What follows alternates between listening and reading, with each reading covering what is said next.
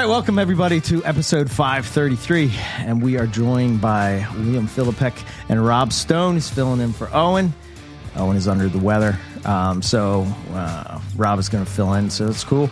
And me and Rob were sort of talking about this the other day, and William had a post that he put up, and he had a female that had gone, the female white-lipped python that had gone much later than the previous year, and some of his thoughts were, along the lines of debunking the idea of pythons breeding only seasonal.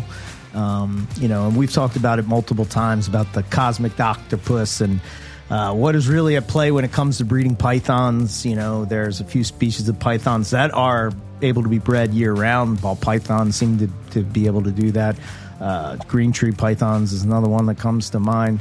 But then there's these other ones, like, I don't know, diamond pythons. Is it more reliant on the weather, the temperature drop? Is it humidity? Are they domesticated? And that's what the reason is, room fluctuations and all that kind of stuff that we're kind of talking before Rob came back. And I don't know. So we're going to get into that. And but before we do that, I got two things that I want to announce real quick. Northeast Carpet Fest, 8/12, 12 p.m. to 12 a.m.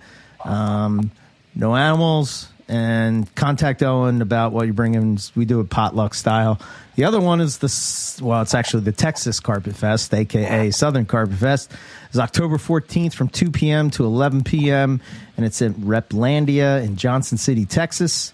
There will be basically Ari and Quetzal's place, and they're going to have it there, and I guess you're going to be able to take a tour around and see a couple things. But there's two rules that they have. First, don't bring live animals to the event. That seems to be a theme this year with Carpet Fest, and it's a bring your own bottle event, and I guess they're cutting off alcohol consumption after 5 p.m. Because it is a zoo, and they don't want to do anything to risk that or jeopardize that project. Check them out. They have a Facebook group and they have Instagram. All right, let's get into it. But before we do, let's go back to Indonesia. Where are you going in Indonesia? I'm going to Java, Bali, Flores, and Komodo. Sweet. Timor pythons, retics, all that kind of stuff. Prachi will be there. Cool. Should be there, I guess. Yeah. So I'm going to try to knock out as many pythons as I can. Everyone there wants to see the Komodos and the spitting cobras, king cobras, and I'm just like, that stuff's cool. I'm a python guy. I'm not that kind of guy who's like, I would like to have rattlesnakes, but I can't keep them. I go, no, I generally like pythons. I mean, they're just very interesting species for sure, or complex, I guess. Yeah, I'm with you 100%. It's a lot of times we'll go on these herp trips. Rattlesnakes I like seeing outside, not in a cage. Right. I don't want anything to do with that. And although beautiful animals, I can admire them just as well, flipping a rock or. Actually, whoever else flipping a rock, because it's usually not me finding the rattlesnakes. But all good. Yeah. We were talking about traveling and that kind of stuff. So that's what kind of led us to that. So everybody knows, like, where did that come from? That's India. Yeah, you'll have to let us know how that went, because that's something that we talked about the language barrier and all that kind of stuff that you kind of have to overcome when you're in those places. So how long is the trip? Oh, it's like 2 weeks. I'm a little nervous, man. Never left the collection for more than a week before. So I'm going with a group of people, and they kind of set up the trip, and I just gave them the money. So I'm just going down there with them. So they kind of have it all planned out. So I was just like, man, 2 weeks, man, that's a little nerve wracking, a little bit. Yeah. But you have pythons, they'll be all right. Just the white lips, that's what you know. Yeah. Unfortunately, it's not unfortunate, but that's why it's probably a good thing that the female laid so late, is because now those eggs won't hatch till. Sorry about that, guys. I just froze. Yeah, no problem. Holy shit. I was like talking and then nothing. Yeah. Oh, shoot. All good. That it cut off right before I assume you were going to say that it was a good news that the white lip eggs were late because it'll be after your trip.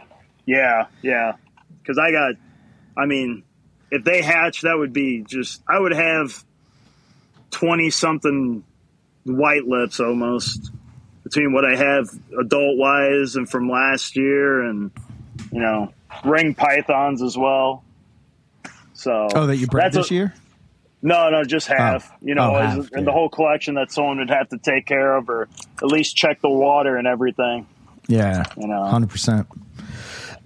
Yeah, they can get, that can be crazy. Yeah, so the question that me and Rob both had is, I don't know if Rob looked it up or was able to find out what it was, but what's the group that you're going with? Is it the same one that Zach Baez went to years ago? Saw the patternless Timor and python on Komodo? Who did he go? I'm going with Daniel Solis. He does a lot of the expedition stuff. Oh, I was okay. talking to him about it, and he does it as a side business. And I said, I don't know. I know people in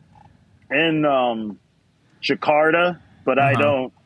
I mean, they don't speak English. I don't, speak Indonesian, so there'd be that language barrier there. And I was like, it's just easier to go with people who have been to the area and, rather than just, I can 100%. Wing even Australia and Africa, you can wing those places for the most part and you'd probably be okay, I'm sure.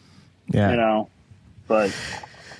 Yeah, he was the guy that didn't he do a lot of traveling to document the dwarf retics and all that were in a lot of those islands? Isn't that the guy? Yeah, Daniel does a lot of the dwarf retic stuff. He's into the Gotcha. At least. Well, I would say for the most part he used to do a lot of breeding of a lot of the localities. Now he's kind of doing a lot more of these expeditions and stuff to all these different countries, Once you get the taste for it, man, it's addicting, and I didn't even see the python in the wild. I had to go to a zoo and my buddy told,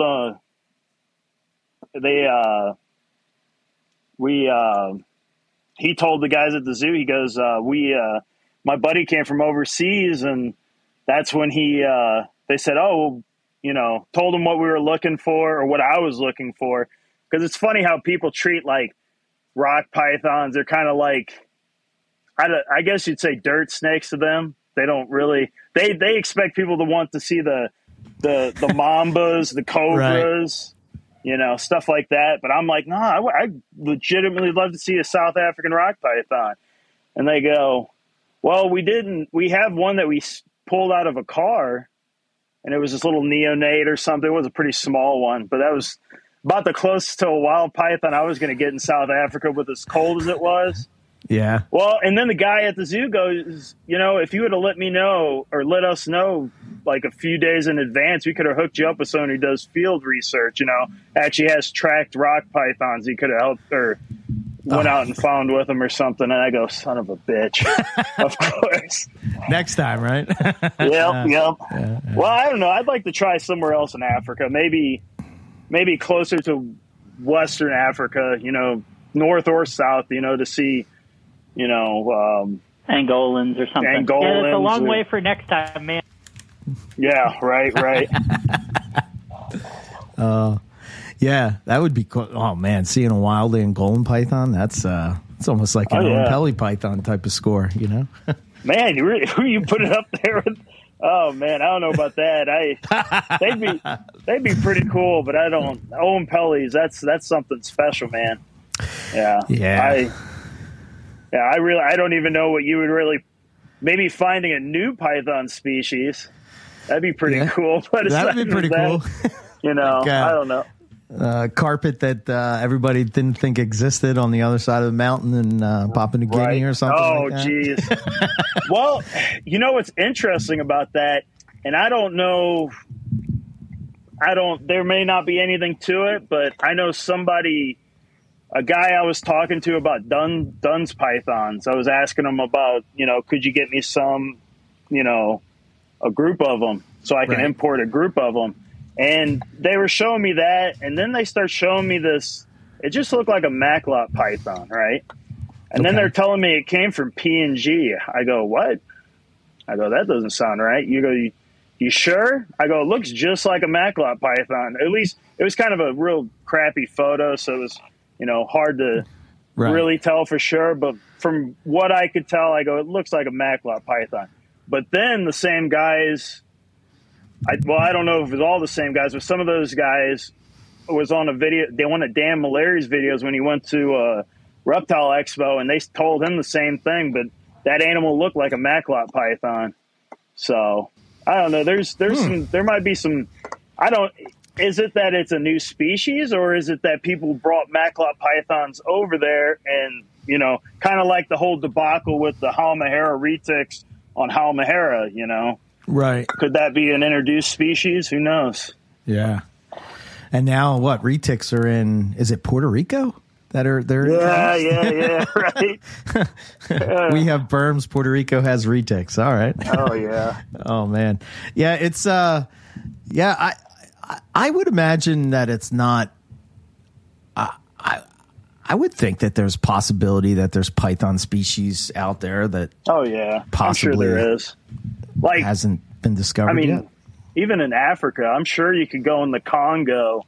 And I'm sure there could be something you just don't know of. I mean, shit, there's those dwarf crocodiles. I don't know if they're categorized as a subspecies or anything, but it was they live, I think, their whole lives in a cave system. And they developed this orange coloration when they're generally a blackish brown color. And they developed like this orange. I think they said it was, oh man, what was it? Bat guano that might have been causing that. I don't think it was because of it. I don't know. It was interesting, but who knows? There could be pythons there, Yeah. So, it's not crazy to think it, Yeah. What do you think, Rob? Is there a lost species of python out there in the world somewhere that hasn't been found? Right. Well, I mean, certainly new species of a variety of different things are found all the time, and there are definitely areas of, high endemism where we see that, right? So in Vietnam, in karst habitats and stuff, I remember, every year it'll be, 20 new species of, usually it's more things that are less noticeable, right? Insects or arthropods or, stuff like that. But certainly that's a thing. Just as the conversation was going, the thing that struck out to me is, okay, say you went to north of the dividing range in PNG and found a carpet, people, given the internet and what it is today, people would just say that we were faking it. So I don't even know if it's worth it. Right. Right. Yeah. He said he was going to find it on that episode 533. Oh, man. Using the words against us. All right. I guess let's get into the topic at hand. Can pythons breed outside of a season? I don't know. What's your thought? Let's start with you, William, since you were the one that sort of sparked this idea. What's your thoughts? I think it's I don't know. There's so many. I think there's just so many factors. It's just hard to pinpoint it on something. Is it like I was telling you guys earlier? Was I had such a crappy winter. I barely had any snow this year, hardly any. So, and I noticed whenever not everything, but a lot of stuff started breeding when I had a week or 2 weeks of rain, when the rain was really heavy. And that was May, I think, when most people are quote on done with their breeding season. I got hit with pretty decent rain and stuff started breeding. But here's the caveat to that. The white lip so far was the only one that went into that group as far as like a bunch of the stuff that was breeding. And I don't particularly hammer my females with food very heavy after they lay. I kind of give them a few meals, and it sounds bad, but I kind of leave them a little lean. I don't like getting them plump again, if you will. So I keep them a little bit lean. And I didn't plan on breeding her again. I didn't really plan on breeding her, but I started feeding her kind of along with her sisters because they're all in the same general area. So I started feeding her a little bit heavy too, because generally if I'm going to breed it, I'm going to feed it. If I'm not going to breed it, then you kind of get on essentially almost like a maintenance fed type of, feeding where you're just not going to get fed that heavy, Sure. Yeah. So that's what I was doing. And then I just start feeding her heavier. And was it that I just hit the right amount of meals that she just decided, not decided, the follicles were just, she had an adequate amount of weight that that was just the time? Because she probably wouldn't have had enough weight I think she would have, when would she go? She probably ovulated last year around April, maybe, I would say. So, yeah, so maybe it could have been that. It's hard to say. Ball pythons, I could tell you, I mean, I really like that Vin Russo method when it comes to breeding, where you don't really feed them much, and then you just hammer them for maybe 6 giant meals, and then that's it. And usually, most of the time they go.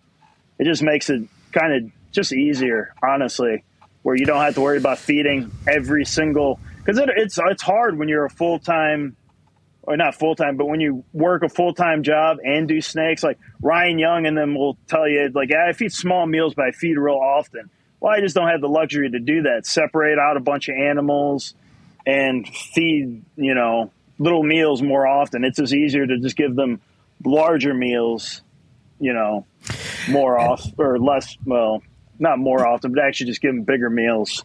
Yeah, and that sort of speaks to that speaks to a couple things come to mind when you say that. One, the adaptability of pythons just in general, right? In captivity or whatever. You could do small meals, you could do big meals, less often, either way, and it produces results.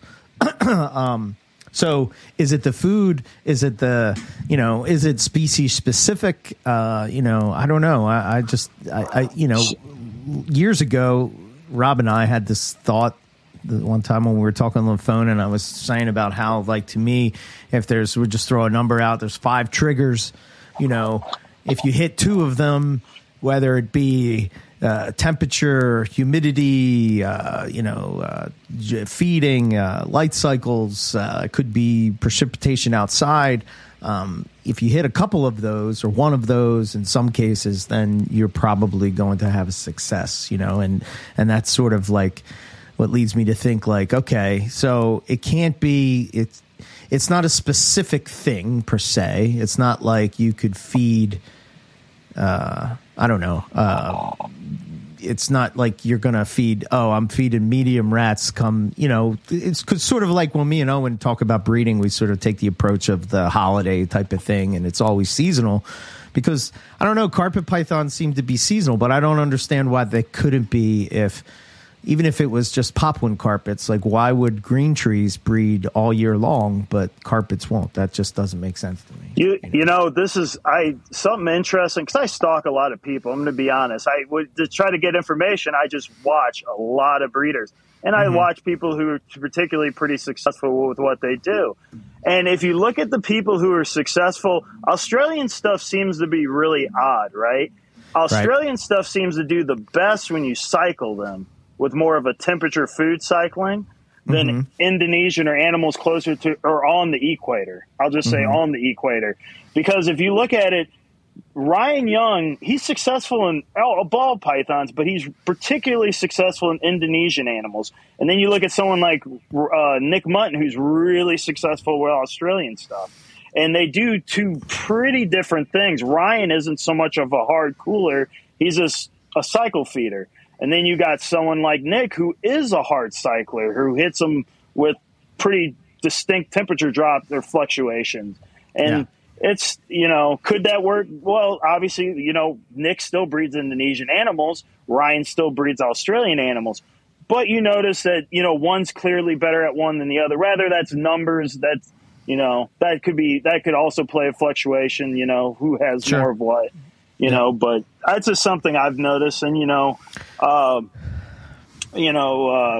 was I going to, I felt like there was something else I was going to say with that, but I lost it.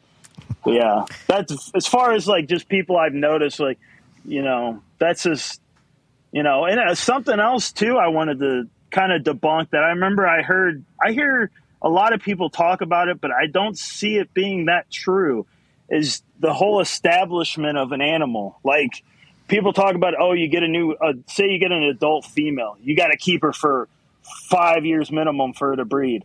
Well, Ryan Young has debunked that for years. Some of those white-lipped pythons and stuff, he got that year and bred them, you know? So, and they're adult animals. So it kind of, and like the Sri Lankan python he bred last year, bred in July. So that's really off season for what Ryan's typically known to do. So like I said, it's not black and white, I guess, at the end of it. There seems to be a bit more going on than when we like to just put it in, like, make it simplified or something. Yeah. Like you're baking a cake, right? Right. Yeah. You know, I think, I could be wrong with this, but like, I'm thinking, as you're saying that, I'm thinking about Ryan Young, and like, Rob, you may know this better than me, but like, doesn't he, like, it seems like in the wintertime, he's just covered in snow. Yeah, like that was another thing. Yeah. That was another thing. So here, me and I can't speak on Rob because I'm not too familiar with Colorado, right? I'm not too familiar with that weather or how his is. But I know me and Eric and Owen, we're pretty similar. Like, we get cold winters, but we might also get some warm days thrown into that cold winter, you know? So, yeah. And I noticed that same thing with Ryan, and I would assume Nick would be pretty similar. You know, he's fairly close to Ryan, but they get snow all winter. They get rain in the fall and spring, and then they're dry during summer. So they seem much more consistent weather-wise than we do. Isn't there a mountain range, though, that separates Nick from Ryan, kind of? Is right? There? There might be. I'm not too familiar with those areas. I always remember him. Rob would probably know. Yeah, Nick's in more of a desert. Like, despite being so close, the conditions are a little bit, I think it's like a rain shadow effect or whatever. So certainly they get that there, but I think his is probably drier than Ryan's stuff. Okay. And that's why I was thinking, like, you know, I believe, one of my beliefs has always been that the weather outside affects breeding reptiles more than people think. I think that people think that's like, I have a controlled room and I'm keeping this, but I think those pressure drops, shit, man, just how do we even know? Like, you think about what it smells like when it rains. You know what it has a different smell in the air. What if that somehow affects them? What if, you know, I don't know. I know that's kind of a crazy thought, but it just got me thinking about, like, I think I was talking to Keith about this, and we were talking about iridescence on snakes. And although to us it may look like they're standing out, let's say, and it's like, how is that camouflage or whatever? But then when you look at what their predator would be, and they're not able to see that, then basically the animal becomes invisible. Like, an example would be, I saw on a show they were talking about tigers, and the one type of deer that the tiger hunts all the time, that animal cannot see orange, the color orange, which basically means that the tiger with the stripes, I mean, now it makes sense. It just disappears into the, you know, that they won't see it, you know? So I don't know.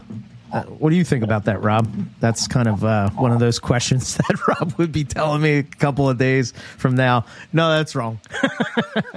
No, I think that's super fascinating. And does speak to, right, so it raises it does a couple things, right? The first to me is it brings up the issue of our own perspective and how that clouds stuff, right? So that we're always unintentionally viewing things through our perspective, where we would look at that and say, like, how do they not notice this big orange tiger? Or even in the conversation that just happened on Venom Exchange Radio, where they're talking about the cookies and cream luteosis on orange sand, and what does that look like? It's kind of the same deal, right? Not necessarily from a specific to orange context, but same idea, where it's like, to us that seems super noticeable, but obviously it's conveying some advantage to them. The interesting bit is, okay, well, if they're not seeing orange, if it was entirely orange without the stripes, would they then notice the absence of anything, right? In a way that the stripe pattern then breaks it up so that it doesn't seem as doesn't make as little sense or be as noticeable by its absence. That's kind of what I think with the tiger thing, where if they actually were then unicolor orange, it actually might be noticeable in terms of the absence of anything, right? It's almost like a shadow. Right. Well, I think it's like with zebras, the stripes break up the pattern. It makes it harder to distinguish a single body when you have all these stripes, kind of like with zebras. Why zebras are black and white. It's to break up that distinguishing one individual. So I wonder if it's the same with tigers and hiding in tall grass and everything. It helps break up that illusion of a body there and kind of just drowns it out. That's why I'm assuming, I'm sure there was a basal version of a tiger that was patternless, just a standard spotted animal, because the closest living relative to tigers is the snow leopard. So, and that's clearly, you would have never have thought that. So clearly there was a dramatic change from, there to where they are now. Right. So, yeah. Wow. I didn't know that. Wow. That's interesting. No shit.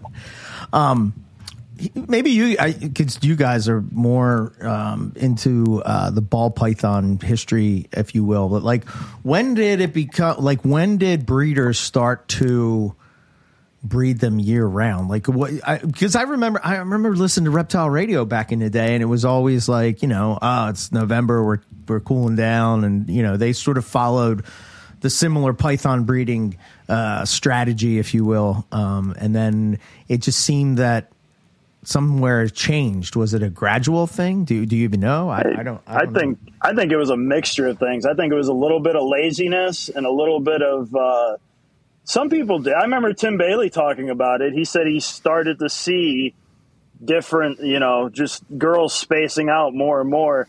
But I think that's when cycle feeding comes in. If you're feeding weekly or biweekly, you're not giving that animal any rest, even biweekly, as soon as its organs recover, unless you're giving it a small meal, you're not really giving it a fluctuation of food, either feast and famine like I do with my ball pythons, and a few old school people still do with their ball pythons. So, I know people who breed them like boas, where they feed them once a month and they get clutches from them. They just feed them one big meal a month.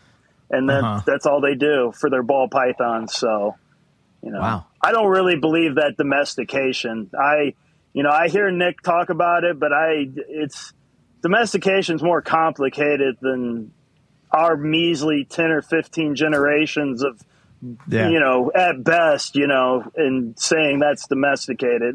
And even domestication in reptiles, I think, might need to be coined differently than, say, a mammal's domesticate. Maybe. It probably depends on the reptile, too.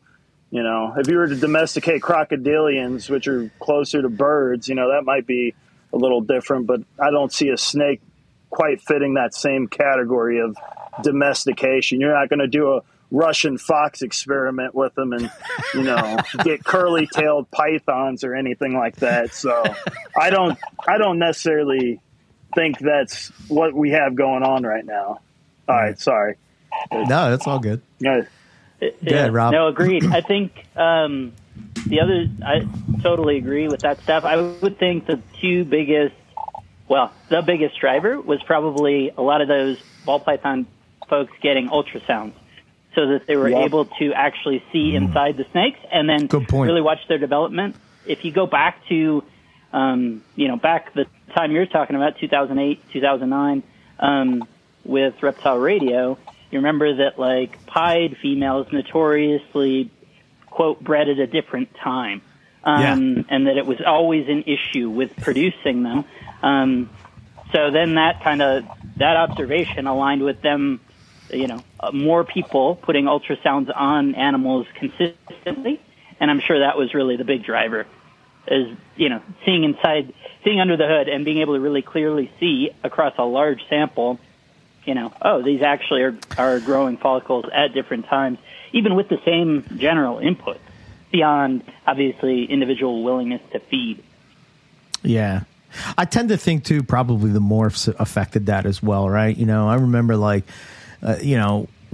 it was, meant something to have the world's first of something. You know what I mean? Like that whole 24, like, I don't know, 2012, 2015, where it was like, oh, world's first, you know, and it was, I would think that the race to have that, you know, when it was really no doubt. Meaning something. Yeah, I mean, part of that same thing, right, would be if in like that same instance, if they had a singular male that they wanted to use across multiple females, you'd actually be better situated if, like, say you had a rack of females, if they were not all on exactly the same cycle, right? So that if their follicular development was actually staggered a week or 2 weeks, so that the male could be in there at the optimal time for each, which you can't do. I mean, you could toss them all together, but even then, that singular male probably isn't at his peak relative to all of them if they're all peaking at the same time, whereas if they're actually staggered,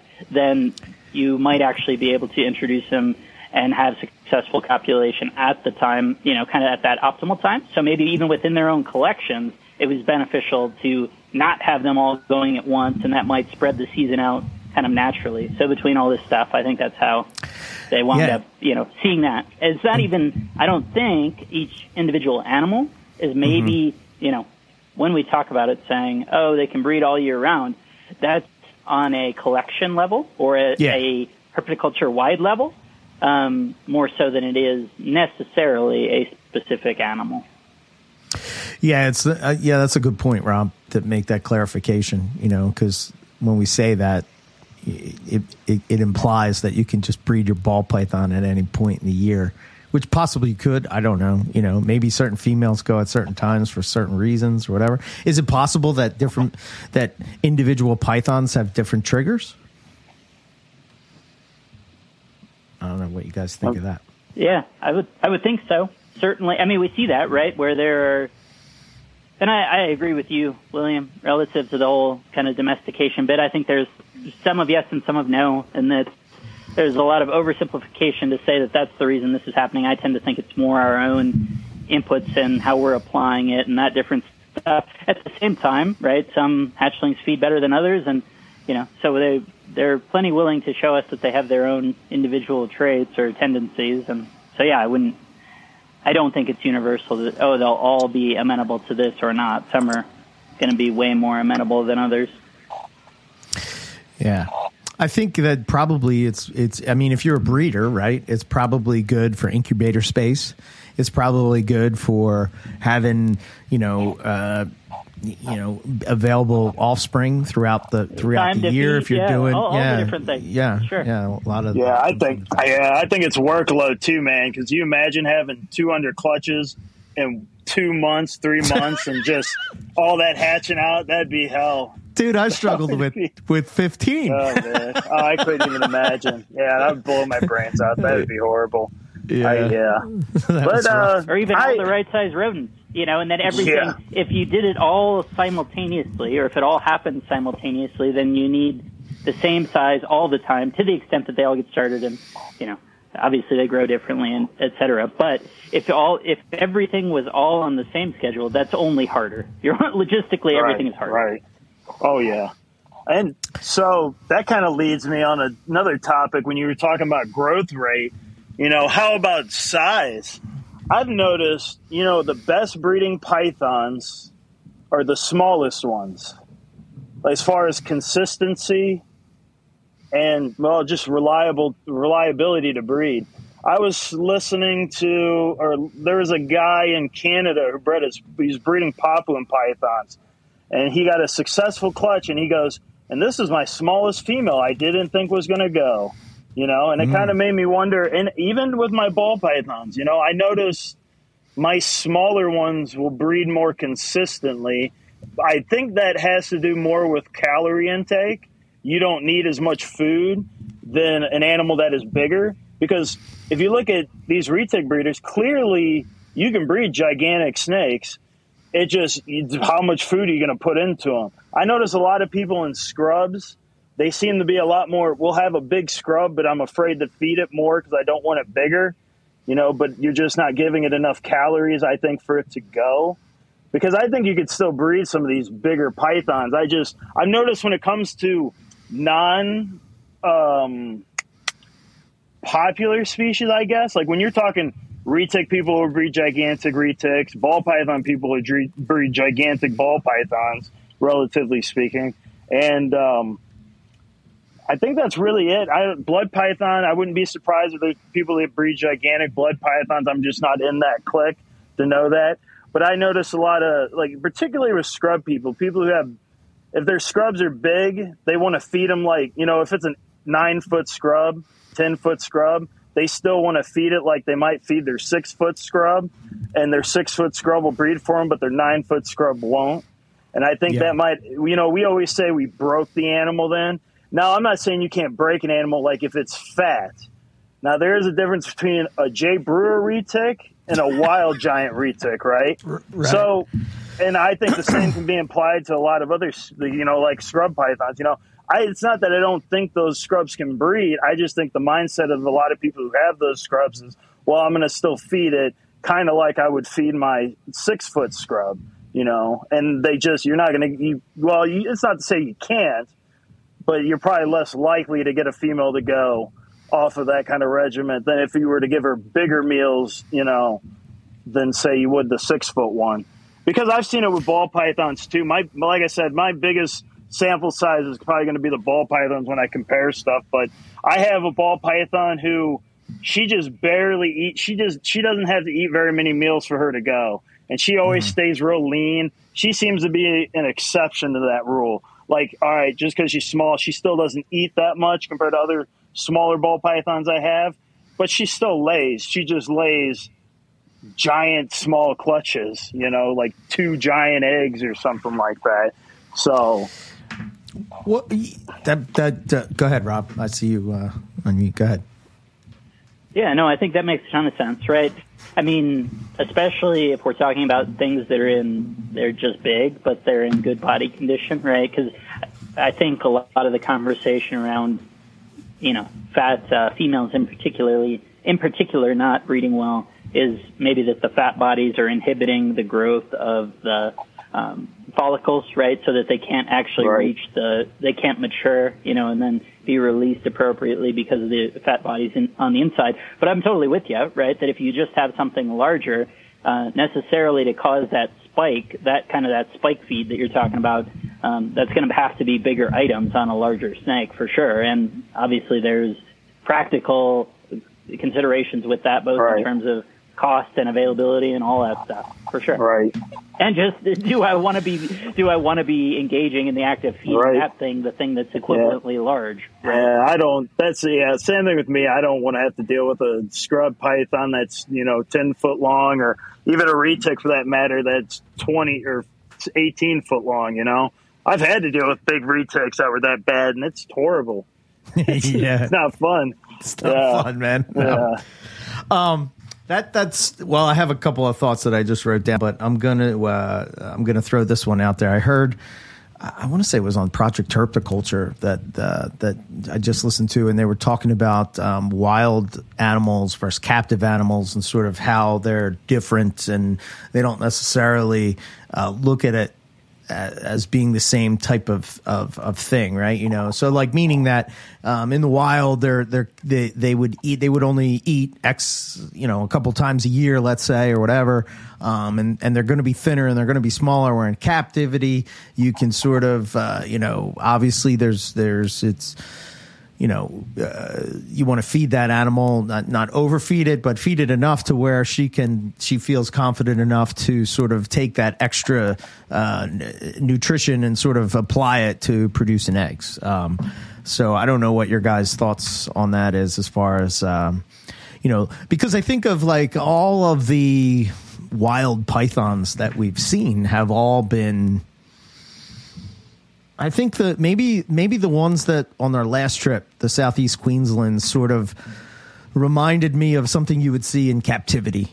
And and maybe that's because it's more populated in that area. Therefore, there's more available food, so they're eating on a more consistent basis than, say, if they lived out in the Northern Territory in the middle of nowhere where there's nobody around, and it's basically, you're on your own. I don't know. What are your thoughts on that, Rob? Because you were there. You see. Yeah, yeah, no, 100%. I think there's maybe something to that. The thing that always jumps to my mind in this conversation, right, is in Ben Morrell's study associated with the Sutherland data.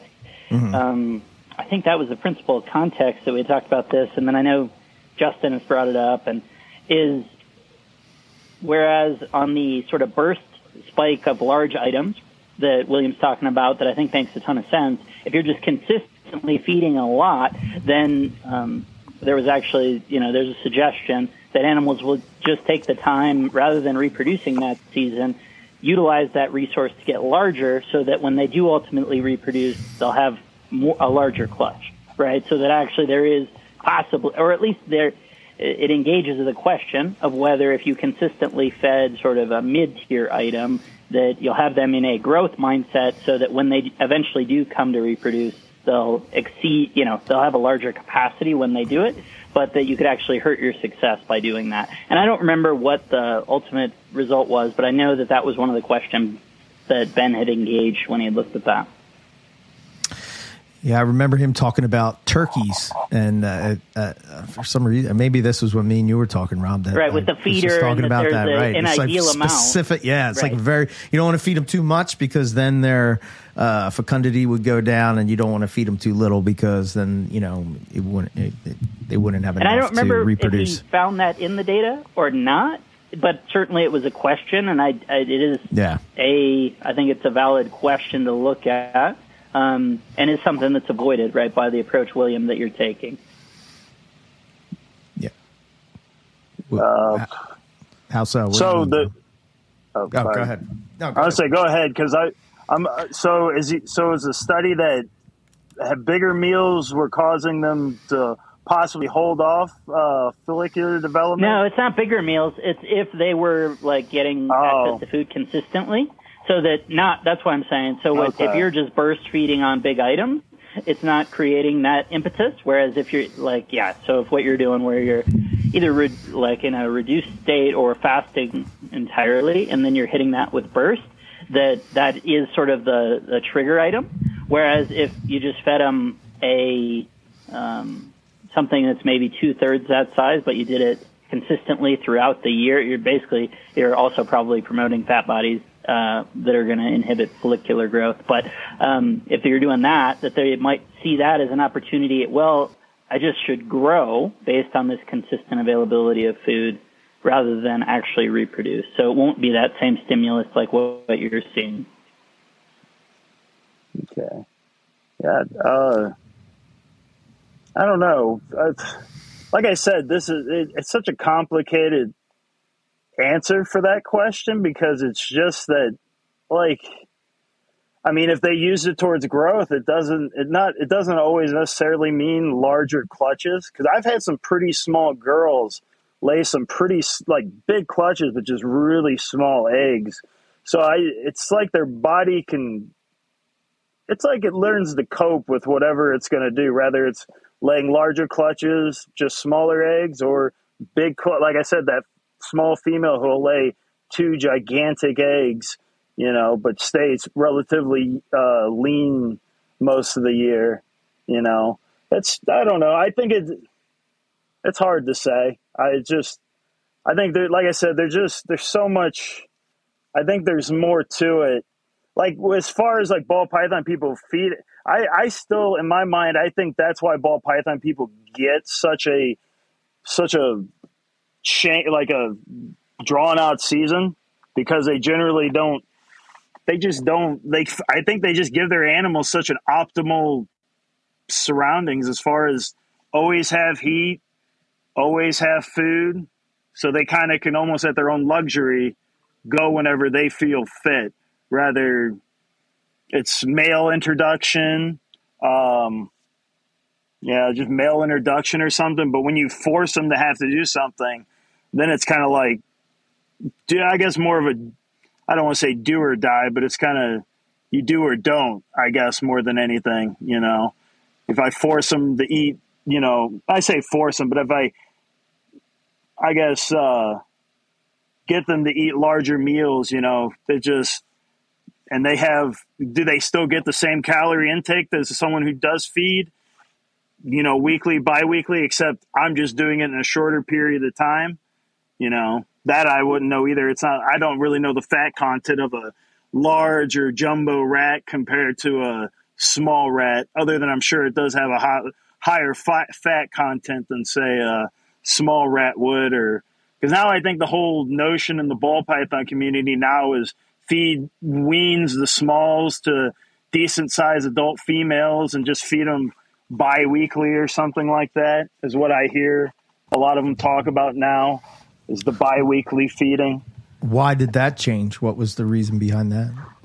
Maybe, I think it sounds like, even in my case, I think it's rodent availability. It's a pain in the ass to find people who want to do that at any size. So I think some of them were kind of just forced into doing it. The people who had to buy rodents, at least, anyways. The people who breed their own still typically feed weekly or so. Yeah, I was going to say, don't ball python breeders in general have a more steady approach to feeding, more of a weekly type of schedule? I think it's very until they factory breed, I guess. built. Yeah, I think it's very factory built. Like, it's meant to be a system. Because let's face it, when it comes to business, there aren't many reptile people as business savvy as ball python people. So they 100%. learn to just utilize and systematize everything. Why would I bother cooling anything if I can just keep things heated year round and just use my ultrasound to breed it, rather than relying on more of a traditional season, like not most, but some people do. So I guess the question is that if you are taking temperature out of the equation of the cosmic octopus, let's say, and you're taking the feeding part out of it to where you're cycling in a certain extent, at that point, really, I would be curious to see, and again, not really being in the ball python world, is it affected by weather? Is it affected by pressure fluctuations? Could it be that's what they're sort of honed in on, and why you would get them, at various times of the year? Or and here's another question I have for you guys to find out what your thoughts are, because I guess, William, maybe this will be debunked by your female, but like, isn't it thought that once they breed at a certain, I hear, and this could just be that I hear this a lot, so it sort of sticks in my head. It's like a female will go in March, right? She lays a clutch in March, and then it seems like every March, if you breed her, then she sort of goes in that time frame. Is that your experience with ball pythons? That's an interesting topic.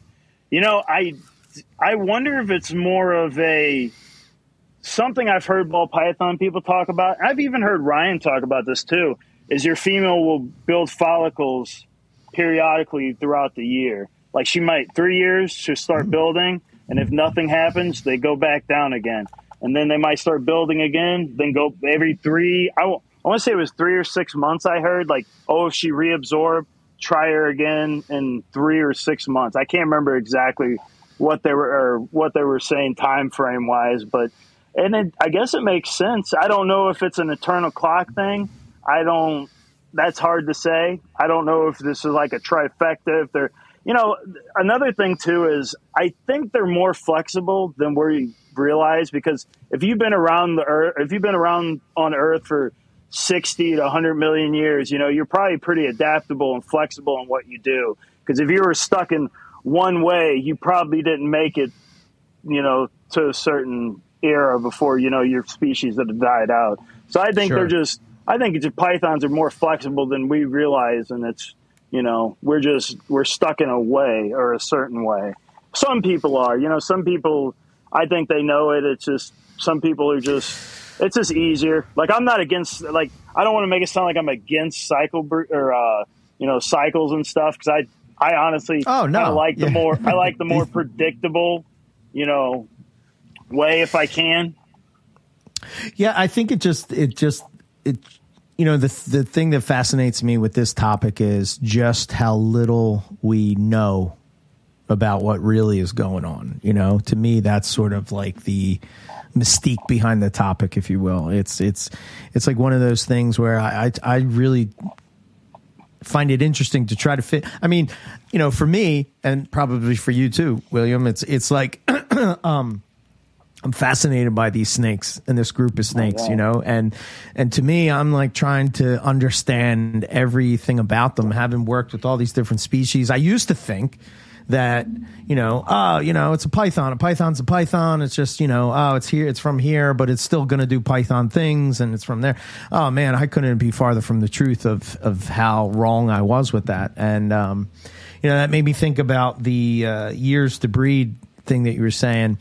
And I think why Ryan's able to do that is because he probably understands steps to take to I think that has to do more with stress than it has to do with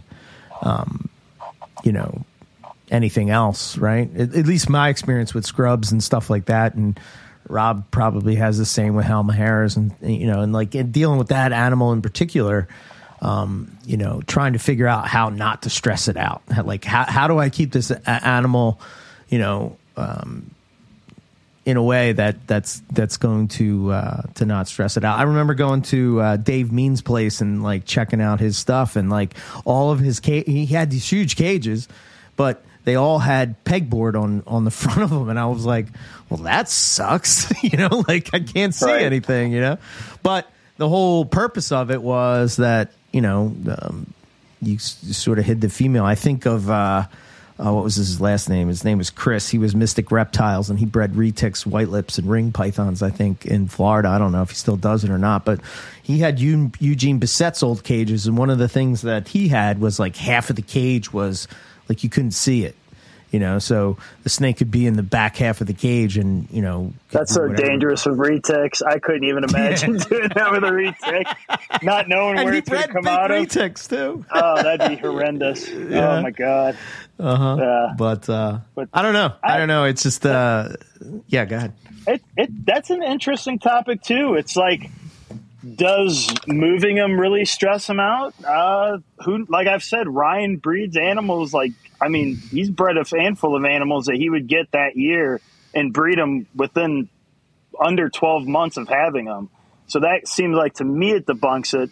But here's the caveat to that. And this is why I think it's not black and white like we like to think. Because then there was that Daniel Destouche thing where he kept trying to relocate that scrub python, and it would keep coming back. And then eventually it starved to death because it couldn't acclimate to a different climate. It wanted to go back to the one it was more familiar with. So It kind of, it might be an individual base, just if it's, individual's comfortable in the spot and, it doesn't handle moving, it might end up doing more bad than good to it. And then there's some animals that are, seem to be more adapted to it, because I moved my ball pythons, I group breed ball pythons. So they jump around each other's, tubs just like they're having group parties or something. They're just, I'll throw a group of them, and they're in a new environment, but it's, it's not drastically different, but it's, it's not like they went to a whole different place or anything like that, but it's, it's like I said, I just don't think it's as simple as we'd like to think. I don't buy that whole. Well, it's not that I don't think it doesn't have any kind of truth to it, but that whole you got to keep it and it has to be comfortable for so long. I just not sure, just not too sure on that. Rather, and another thing that could be play a role in it is environment too. Sure. Nick, Ryan, for instance, like I've said, he keeps a pretty stable temperature. He's not being an ambient guy. He doesn't do crazy stuff. But say Nick, who does a lot drastic temperatures, would that just be too much for the animal and just cause it to stress out too much? maybe. Who knows? I think it could be it could be the animal, it could be the environment you're trying to put it in. Yeah, I just think of I don't know. I think, and again, this goes back to what I was saying just a minute ago, just about understanding, pythons and how they work, and individual species of pythons and how they work, and what are the little, minute details that go from species to species that maybe are going to make them feel more comfortable or adapt quicker or, get into that thing. And I think that really comes from just paying attention to your snakes. And I would imagine that Ryan, breeding so many different species, just has probably to him, I would imagine it's probably not even like he's not even thinking about it, but it's more of an intuition, if you will. I would say that Rob probably has the same thing. He just has an ability to sort of look at a snake and sort of, compute in a way what's going on. Right. I don't know. Speak to that, Rob. Yeah, what I was thinking, as this conversation, or within this, the conversation on this topic, is I think Ryan's ability to do that with the animals that he's getting reflects two things, right? I do think it is the stress or lack thereof in his setup, and probably that temperature consistency is probably helpful to that, right? And especially in terms of making them be amenable to going more quickly. But also, I think that's it, Eric, is that it's really going to be reflective of the fact that he's able to look at it and perceive what's happening. I don't know whether Ryan has an ultrasound or not, but certainly he's experienced to be able to look at it, and judge it even in its absence, to be able to look at it critically and have a sense for it. And I think maybe that's something that is perceived to be less valuable now in the age of ultrasounds, but still something important. And I'm sure that he's really utilizing that, so he can look at him and say, okay, well, it is ready, and make a good judgment call and operate off that. I could tell you, Ryan doesn't use an ultrasound. I've heard him belittle people who use them. Like he let them. I've never seen someone. It was embarrassing. Let me just leave it at that. It was pretty embarrassing to watch him just tear them a new one on using an ultrasound. So I can, unless he had a religious change or something or experience with one, I don't think he uses one. I think he's still old fashioned, just look at the animal type of deal. Yeah, it would have surprised me. That honestly, if you had said yes, it would have surprised me. It didn't seem to fit. So I guess I'm also not surprised that he would have an extreme view on that. That also doesn't surprise me. So no, good. All aligned. I mean, I think of over the recent years recently, right? I think when it comes to, and again, this is just an overall observation that I have thought about, is that, I think that sometimes probably maybe, I'll just speak to carpets, right? Like, it's sort of like we have this way, it works.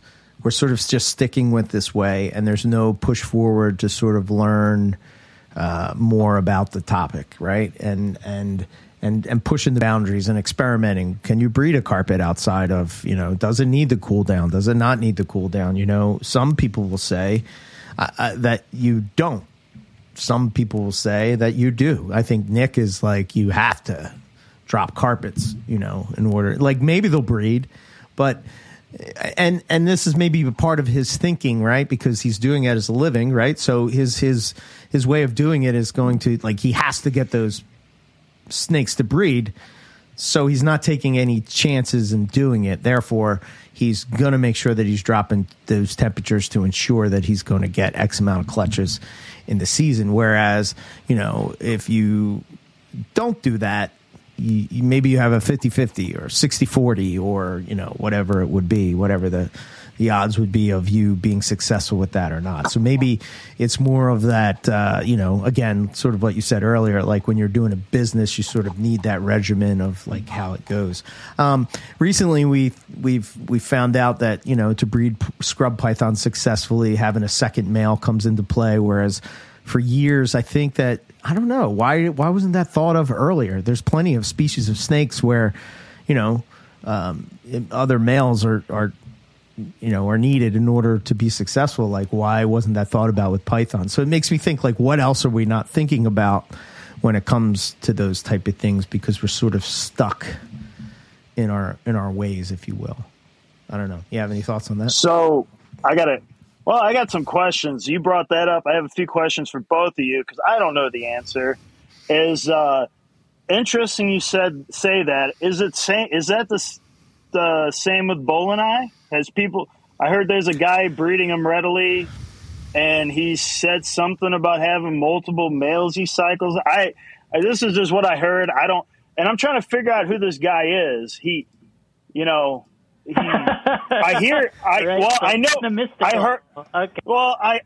his name and all that. I see him on Morph Market, but this is the caveat, right? So the guy, I hear this guy lives in Florida, but when I looked at his Morph Market, he said he's in Kansas City, Missouri, so by me. And I'm like, how the fuck have I never heard of someone in Missouri breeding Boelen's pythons? I understand there's closet breeders out there and all, but I find it really hard that I've never heard of someone, that, has bred them at least once that would live in.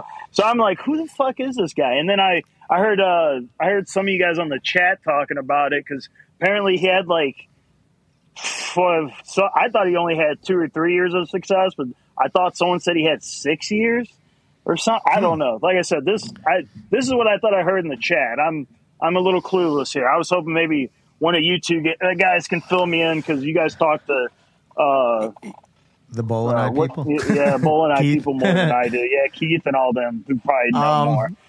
I think that's been a thought for sure. I think that there's probably not a lot of people that are able to do it because of the cost, right? Jesus Christ, yeah.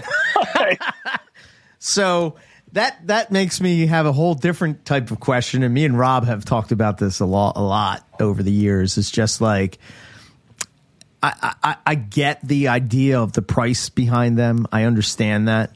But at the same time, I don't. Because if you're really trying to establish a species like that in captivity, wouldn't you want the price to be, you know what I mean? Like, if it was really about, like, let's get this animal in captivity, and it's not about a status symbol, it's not about being the person that did it, it's not about any of that stuff, then you wouldn't really care about and I mean, what are they going for? Like $24,000 for a pair? Oh, it was. That's just. There's no way you're spending what, $200,000 in order to secure a group. I mean, right. How many people can really do that? And are the people that are the people that are able to do that? Do they have the species' best interest at heart? Would be my question. Just not a money. Boelen python is by far the most frustrating species out there, man. It drives me nuts. Well, it's that and it's either Boelen's pythons or people always want a big ass reptile, like monitor lizards. They always want the biggest one. They never want the smallest one, which I think are cooler. But yeah, we want the biggest animal we can get. And the Boelen's python, it's a hard to breed snake that's really expensive, and it really is pretty. So it's not that it's not an ugly animal, or it's an ugly 100%. Animal or anything. But it's just it's ridiculous. But there's a lot of people who tell you they're not in for the money. When they tell you that, and then when a lot of money is presented to them, it's hard to. A lot of people. That's the reason why a lot of people got screwed over in ball python projects too, is because it's like, either prove to see if this animal is viable, make sure both sides can, why people got screwed on the scaleless stuff, why people got screwed on the desert stuff and stuff like that, is if it was worked thoroughly, like the way Nick or someone would do it, but Nick also asked more reasonable prices for his morph stuff. This is getting into a whole market thing and shit now. I don't mean for it to get too far off, but it's a frustrating. It's certainly very frustrating, and if you truly enjoyed a species, why wouldn't you work on trying to establish them with Keith, with Ari, or am I screwing his name up? Is it Aries or Ari? Down in Texas? Ari, sorry. Yeah, Ari, yeah. Sorry. But Ari, and then there has to be other Boelen's guys out there I just can't think of. But they're, rather than giving it to I don't know, say a ball python breeder who might have the funds, but wants to breed a Boelen's like he would breed his ball pythons, or something like that. And it's just, I don't get that either. I remember it's an old saying that Nick used to say is, people, it's always the one whose check clears, it seems, more than who's right for this animal. Yeah, because if you look at Keith, Ari, Frederick, or any of the people that have been successful with the species that pop into my head, but like even those guys, right? I can't think of anybody that's more obsessed with trying to figure out Boelen's pythons than Keith, but he's not going to be able to like throw $200,000 down into, you know what I'm saying? Right. So then, therefore, what's his advantage? Like, is he going to get a clutch once in a while? Like, if it really has to do with that multiple male, I don't know. I just think that, like, what do you do? What does Mark Spataro, does he still breed Boelen's? Didn't he get a clutch? I think he did. I didn't even know he kept snakes. I was like, holy shit, you still keep snakes? Yeah. It's crazy how many people. It's like, it's nothing against. I was just like, I didn't even know you guys still kept snakes. Yeah. They're just so quiet. But I get it though. I with some of the BS you got to deal with social media, man. It's like I'm just like I'd rather be one of these guys. Just kind of just not post anything. Well, shit, I barely post things now. I just don't care. I don't need that celebrity status. I don't need that blue check mark now near my name or whatever it is you got to get to be a star. Yeah, if it wasn't for the podcast, I wouldn't be on social media probably at all. Well, you change a lot. You change a lot of people's lives, so it's a good thing you did it. You got me through high school. You got me through high school and college. So okay, cool. Well, Reptile Radio decided, oh fuck it, I can't do this no more. Yeah. I was pretty pissed at that too. Yeah, I don't know. Rob, you have any thoughts on the Boelen's thing or?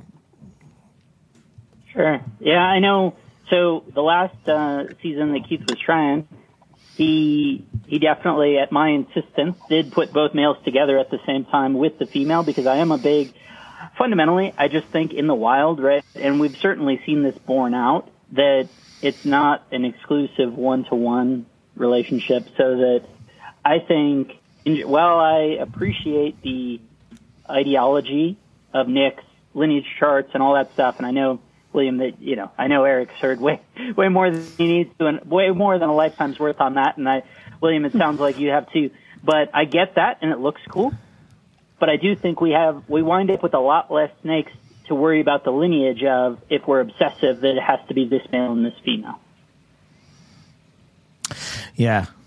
Yeah, I wonder oftentimes too, right? Here's another thing that I think really I didn't even think about until, Owen really started diving down the white lip hole long time ago. That certain snakes can be very mate selective. Like certain species of pythons are just mate selective, and that. No doubt. Yeah. Or I know in the conversation that I'd seen, right, where it's, I was seeing it in Solomon Island tree boas, and I put 5 males in with 1 female. And the first male, literally 4 of them just chilled out, and the first one went trying to induce sort of a receptive response.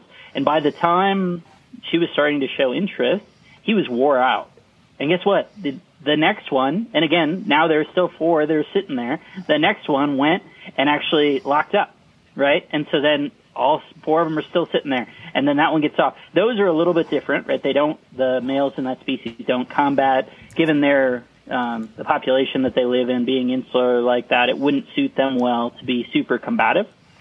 But that being said, so that's not necessarily saying a carpet will do that or that they'll fire up one another. But if you're talking about something that clearly breeds communally in the wild, it is a huge deal to be able to put in a whole host of them together at once. I saw it right there, that if I just had that one there would have been no lockup that day because he was wore out just from trying to get to that point. And I know boas are a lot more of a process, a workup, than a lot of pythons are, but it was super instructive to me. And I definitely immediately reached out to Keith and said, yeah, put them both in there. He had one of them bite the other one, right, pretty dramatically. Really? So clearly they're at best in between. But, yeah, so that being said, that happened and he separated them. I understand why, right? And the price point is maybe part of that, as opposed to say, well, let's just go a little longer. Let's see where he's going with this. Let's roll the dice. See what actually happens. Yeah, And so to your point on the price point thing, I thought everything you both said made a ton of sense there. To me, that price has nothing to do with them becoming more available. In fact, it's probably the opposite. The fact that it is exclusionary and that, actually them not being reproduced, it only increases the value to that community. So, yeah, I totally get it. It is exclusionary. There's no arguing that. Yeah. And it just brings in all the wrong people to that species, too, because I see a lot of people who are in the Boelen's pythons are wanting to get Boelen's pythons that probably shouldn't get Boelen's pythons. But it is what it is. I mean, I guess until we can breed Boelen's pythons and change the narrative, it'll be like that. Or I guess if no one buys them and he's stuck with however many he had, and he's like, Boelen's are cool, but fucking 50 of them kind of suck ass. So maybe I'll just start selling them at a reasonable price. But I don't know. We'll see. I can only imagine how so many Boelen's pythons could be in your room. That sounds like it could be kind of a pain. Yeah, I would think that I've heard Ryan say multiple times that that he sort of has an approach that he would have if he had them, and I wonder if he would be. I would assume, I would have to assume that he probably at some point would be successful with them, since he's been pretty successful with the other Indonesian species of pythons. But is it the reason that he's not into it is maybe because of the price, and knowing that if you have to have multiple males, it's kind of a something that he doesn't want to go down, and then selling them and all that kind of stuff. I think that was the case. I mean, same thing with Nick and Ryan when they talk about the fucking prices on these things are ridiculous. Yeah, and not just them. They're talking about other species too, but it's just like. Yeah, it's almost like it's a status symbol at this point, I think. Yeah. It's like a social media status thing. It's like, oh, I have this. It's kind of like driving around in a Rolls Royce or something, That's probably bad. And here's like a caveat, right? So, like, I think there's a reasonable price and then a ridiculous price. So, I've gotten chastised for it. I'm sure Ryan might have too. I don't know. And it's key, like when we have our white lips, I've had a few people tell me like $800 to $1,000. That's ridiculous, don't you think? I remember when I could get these at $250 or something like that, and I remember those days too. But here's the deal: I killed those snakes, so It's like, do I sell them cheap just so someone can kill them because I actually enjoy them, but not sell them like whatever people sell these other rare species, well, I guess you say rare, harder to breed species, I guess, but since you can't get imports, but it's just like, I just don't want you to kill this thing. And there is a bit of a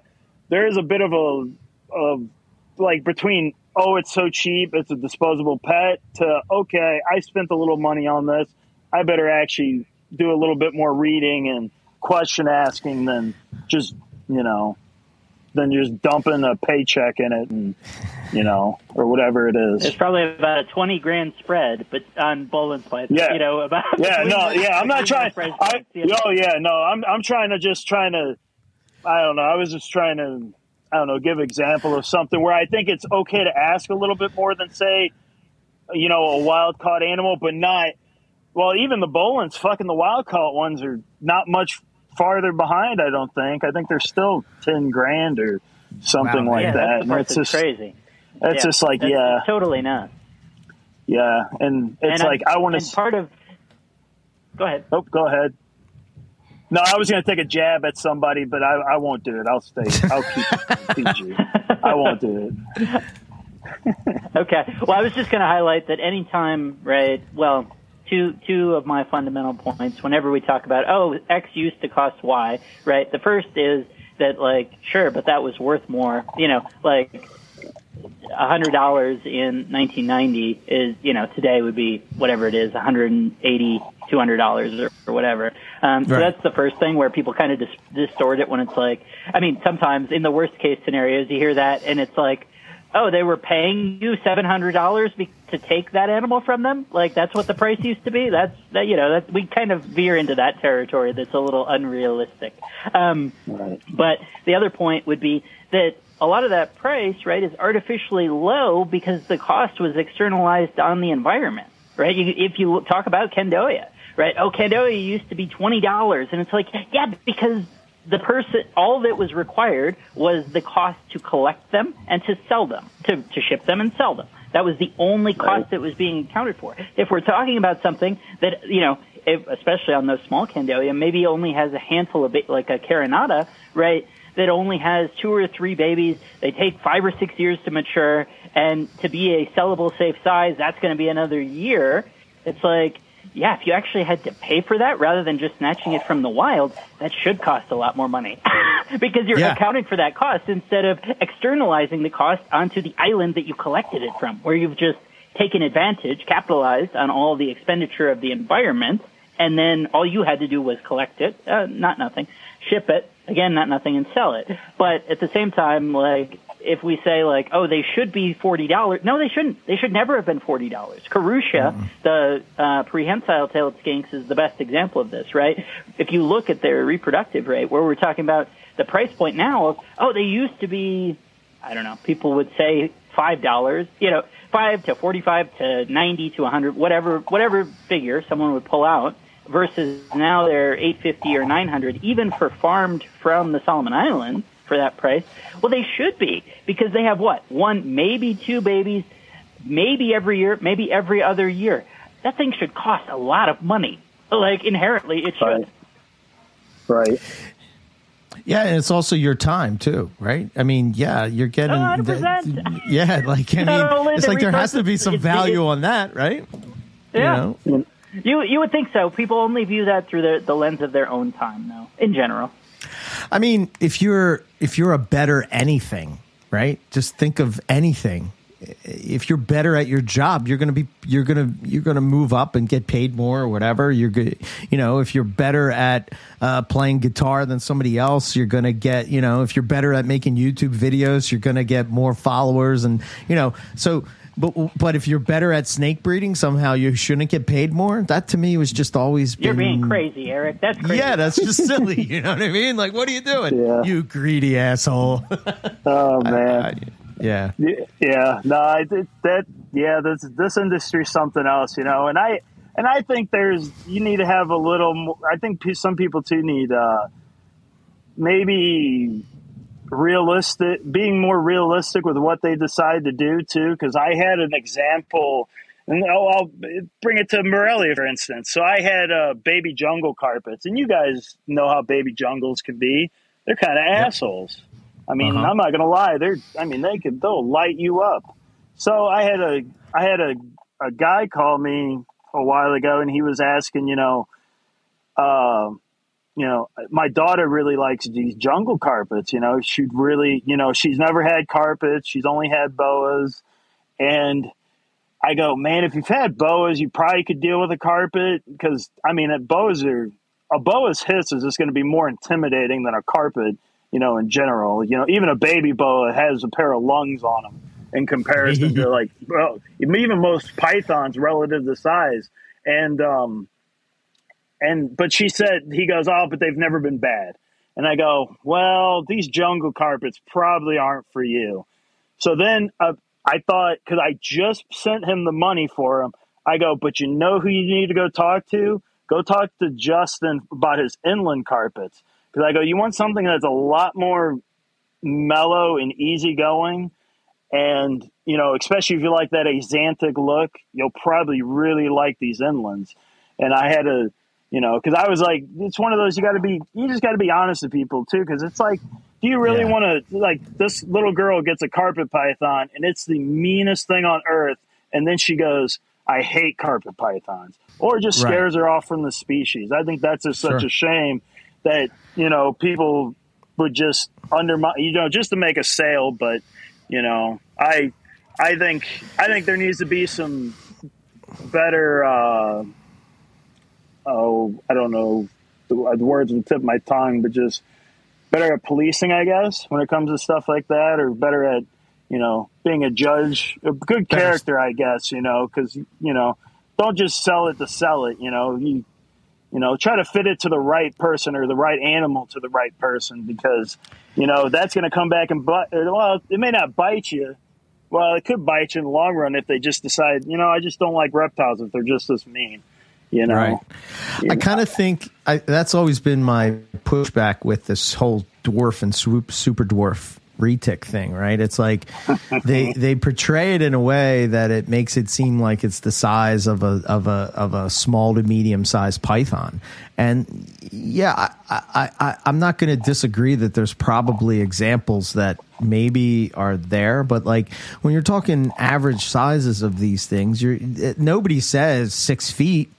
You know what I mean? It's always like, oh, it's 10 to 12 feet. 10 to 12 feet is still a freaking, that's a big snake. Like, well, did you see what happened? I'm sure both of you saw it, but did you see that, what was he, a relocator, an Australian wildlife relocator? And he caught a big male carpet python, and he was handling it, and it turned around and bit him, and it rolled its head and severed an artery. And I go, could you imagine that? You know what that immediately made me think of is everyone who has an employee that owns the medium-sized pythons, and they're just willy-nilly messing with their snake and, get a bad reaction out of one. Could you imagine walking in onto that? Holy shit. Or your kid, it made me really think that, when you said that with the super dwarf retics and stuff, I'm like, that a 12-foot retic can still put some serious hurting on you if an 8-foot carpet can nearly kill you, even though that was like might have been a 1 in a million, but still the fact that could happen, that just, And it really comes down to whether or not you're going to withstand the bite. Like, I think probably the three of us are probably experienced enough to, and if we get nailed in that type of way, we're sort of going to, we're sort of prepared for it, if you will. But think about somebody that's not prepared for it and is going into those enclosures and stuff, or has it as a pet, and it's like, oh, well, this is just Snuffles, or whatever, and just like, oh yeah, it's always cool. And then they're not even taking, I hear, I'm not 100% with this, maybe you can fill me in more, but aren't retics, especially males during the breeding season, like extra aggressive, I guess is the word, or maybe turned on? I don't know what the word would be. I know aggressive is sometimes not the terminology, but like basically they're going to be, it's like a breeding, they're about breeding to light response. you up. I had a so it's like a hit and miss thing. So when I worked with Ben had a pretty decent number of retics, and he would have one male who would be going through the seasons, like he was ready to breed. And I think that might be more of maybe a submissive thing, animals who combat, you might have one that's has a higher level of testosterone than another one or something. And I've had, that's actually one of the few bites by a big retic I got was by a male who he cuffed me, and they're real sneaky about it too. They don't really just turn around and, at least the ones I've messed with, don't strike you right away. What they do is they cuff you with their tail, and then they slowly come back. They quickly, but really calmly and quickly turn back around on you, and then they start doing the head rub. And it's actually pretty similar to Antaresia, do really similar things. My Antaresia will do that, where you handle them, they're okay, and then they start getting tired of it, and then they start squeezing my hand. And then next thing I know I get a head looking at my hand. And it was really similar to that when it comes to some of those retics. But I've seen some retics that were fine male-wise, but like I said, do you Are you going to know that when you get it? Probably not, And even if he is calm, if you move him to a different environment, could that trigger it? Could that be what changes his? Because you guys have probably heard about certain females, really docile, really calm, but then once they've had their first clutch, they become monsters. Or they, I've seen retics do it. A gentle retic turns into a monster after rather it's because she became a mother or because you took her eggs and she just wasn't appreciative of that. Who knows? But, right. Yeah, maybe she associates your scent now with the egg stealing monkey. You used to be the food monkey, but now you're the egg stealing monkey. Yeah. Yep. Who knows? Yeah, that's interesting that you say that, right? With the whole coming back around, because I think my experience with big retics is like I went to Matt Minatola's place years ago when I first was meeting him and all, and we had out his big retic, and again, this thing was probably, I don't know, maybe 10, 12 feet at tops. It was a big snake, but it wasn't like, when we think of retics, like this 18-foot snake. And it still was a lot of snake. That's what I'm saying. Like, it's just so, to me, that's just so misleading in so many ways. It's like, what? If you want a retic, then you get a retic, but you should know what you're getting and you should understand. It's the same thing with Apodora. It's the same thing with scrub python. It's the same thing with any large constrictor, in my opinion. And then, it sort of wrapped around my leg and it did that slow turnaround and I could see it like opening its mouth and it just seemed like, and I was like, and he's like, oh shit, let's put it back, Right. Well, and that's another thing too, is I think people need to be better judges of their own character too. Because, you have people who are pretty calm in stressful situations. And then you got people who just lose their shit. People who don't logically think, they're panicking, they do rapid breathing, they freak out.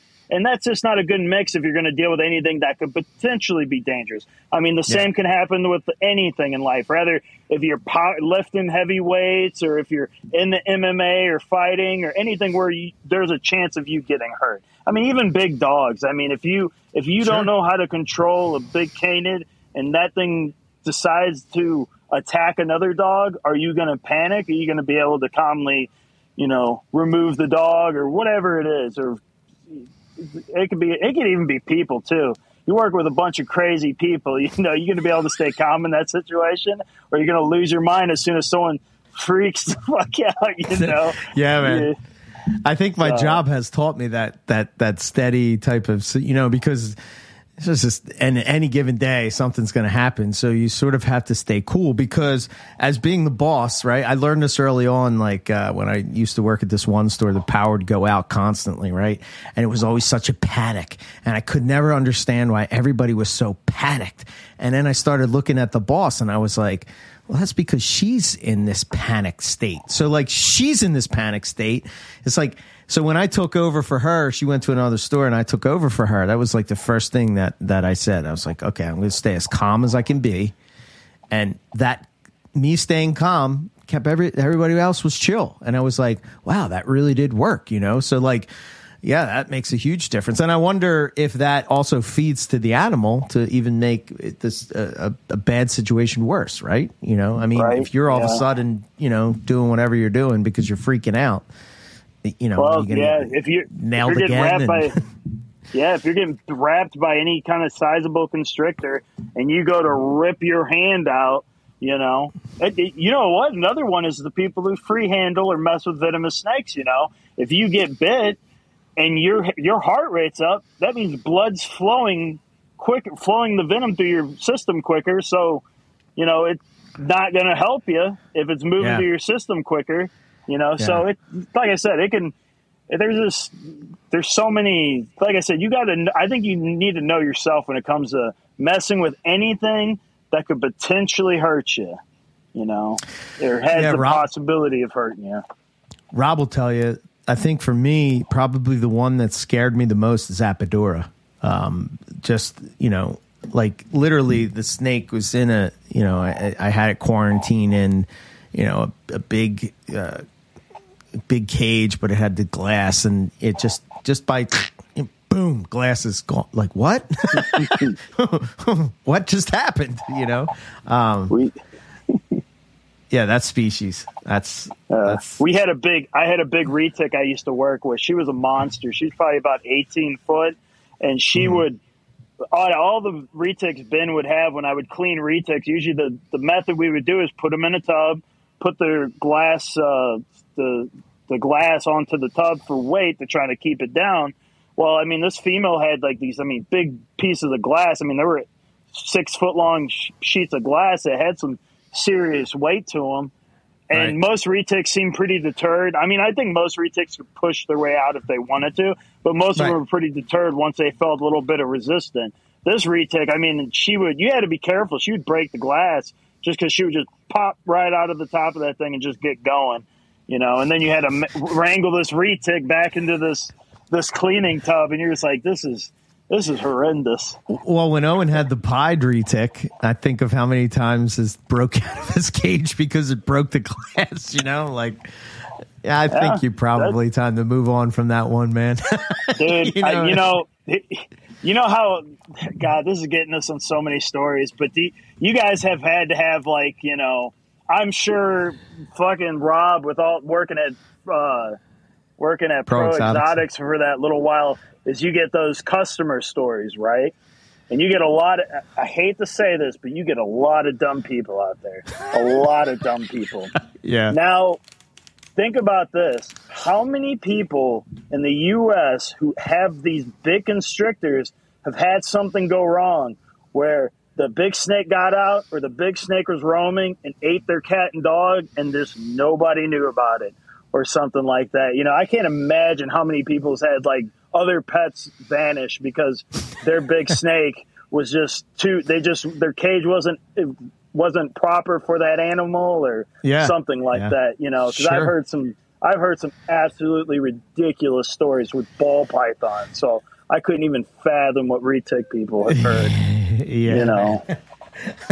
Yeah. And I think I think you're right. Maybe sometimes, you know, I just think of the people purchasing retics at Hamburg and they're just doing it on a whim or whatever. And you know, they're walking out with this animal and it's, you know, they think it's the greatest thing ever. And then they just don't realize the power of that animal. And to your point, right. They're not taking into consideration what's the, you know, like the thickness of the glass that keep the animal, and, like, you know what I mean? The strength of the cage. It's like, well, shit, man. In the old days, in the 70s and 80s, it was like putting bricks on top of the cage. Right. Bricks and books. Oh, man.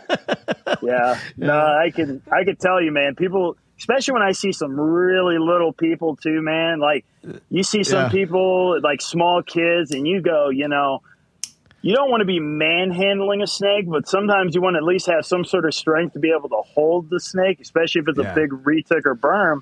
I remember Ben had one golden child. She was a very aggro snake. She just did not like getting touched.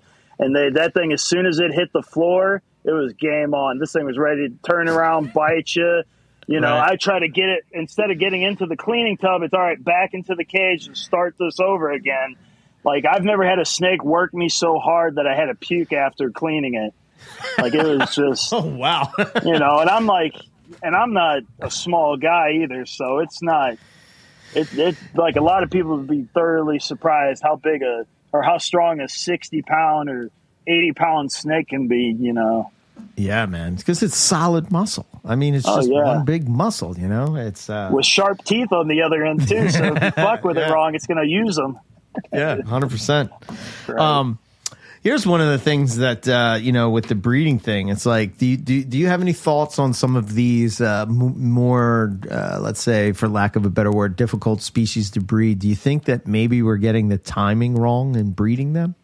Like, we're breeding them, we're wanting them to fit within the Python formula, let's say, and, you know, maybe their time or season is outside of that, you know, for whatever the factor could be. But if you're like paying attention to the snake and you start to see her, like, I don't know, there's certain behaviors that you notice that you're like, oh, I guess is breeding. You know, like I think of like you walk into my room in November and you see the males cruising around the cage. Like that's just how it goes, you know, and then you're like, okay, yep. I'm on the right track type of deal. So do you think that maybe there's cues that people might be missing when it comes to some of these more obscure species and they're not just doing it at the right time? I don't know. So I think it kind of just depends too. Like I said, I think there's just so many variables to it. Like, so say you're Ryan, or maybe, all right, we'll say if you're Ryan who lives up in, you know, actually we'll cut it to this line. Anyone who, because even Vin Russo has pretty good success with a lot of different species. But where is he? Up in New York, where he gets a pretty decent season. You know, it's not, I don't think, I mean, you guys would know better. You would know better than us, Eric. But, you know, New York, it's probably cold when it's winter, right? It's not like 70, 80 degrees like we would sometimes get. So, they seem to – and they get consistent. I've only ever heard stories of some of the snowstorms, you know, New York and stuff gets. But, I mean, they get more of an actual season. Whereas – and then Florida and you know, a lot of the southern states, they get like rainy seasons and stuff. You know, they still get seasons too. And then you got us who the unlucky bastards who seem to live in the middle of the state who gets amalgamation of everyone, you know. Right. And it kind of makes me wonder, it's like maybe you can rely more seasonally on if you live in those more predictable climates. Mm-hmm. And maybe if you're more in the Midwest or up in, you know, the center of the states or center of the U.S., maybe you have to be a little bit more flexible. You know, if you have a really intense snowstorm like anyone else, and you might be lucky then. Or if you don't, you might have to rely on like maybe a more distinct feeding season or something like that, you know. Because, like I said, this female white-lipped python, she laid her clutch when her clutch last year was already hatched and established. Like they were eating and ready to go, you know. They were, I mean, they were probably close to a month out of the egg already by the time, you know, she had this year's clutch. So, and then Lisa's another one too. She did hers, I think the same as like Ryan would roughly do it. And then she did it a little bit later. She decided to cycle her during the summer. And if I'm not mistaken, and I don't mean to put words in her mouth, but I thought she said something about she's going to try again in the fall and see if she can get her to do a winter class. I don't know if it was this year she was going to try or she's going to try next year. But so it seems like you can take it however you want. Like I said, and wasn't Gourmet Rodents, weren't they breeding like Timors year round too? Lesser Sunday pythons. I thought they were too, because I thought they were getting weird, like hatching in December or something like November or something. I thought, but me and Owen were talking about that when that happened, and it was sort of like I was like, "Well, that's weird. Maybe that's why you can't breed them, because you're breeding them at the wrong time." You know, like I don't know. It just was. It was so out of the norm of what you would think that they would breed. I remember Ryan talking about that. Maybe it was. I think he wrote an article in Reptiles Magazine, and it was about Savu pythons, and that was one of the things that was talked about, was that they breed much later than what you would think. You know, and I'm thinking like, oh, wow. Like, I don't know. I always think of like winter and spring, but this was more of like their summer breeders. And then I'm thinking, well, is that because of where he's at, or is that because of like, you know, there's something going on that's triggering that? So I got something be different. Yeah. I got some. Well, I mean, even Savu pythons. I've seen people breed Savu pythons the same as any other liasses. I think the guy up in Canada who did the Papuan pythons, I think he breeds his Savus like this, like I think around the same time anyone else would, you know, Ryan or something. But I had a Maclot python, right? I remember 2021 I bred her. She was breeding in April. She was breeding around that February, April, March, April time, I think, somewhere around there. But I noticed I was doing more of the Nick Mutton and more of the carpet guy kind of mentality, right? Where I would feed real heavy in the fall and then stop during winter. And she would breed when she wasn't getting fed. Ryan, and then that's when I go, I didn't have that much success with as much as I thought I would. So that's when I would ask Ryan, since Ryan had probably the better success with Indonesian stuff. And Ryan goes, well, I feed fall and then feed all winter. And then he just doesn't feed as much during summer or whatnot. So I did that with my Macla python last year, and nothing happened. I did it this year, nothing happened when I was feeding her during winter or the winter season. And summertime is when I just stop feeding. So around May, I usually am done. You just don't get to eat till fall, roughly.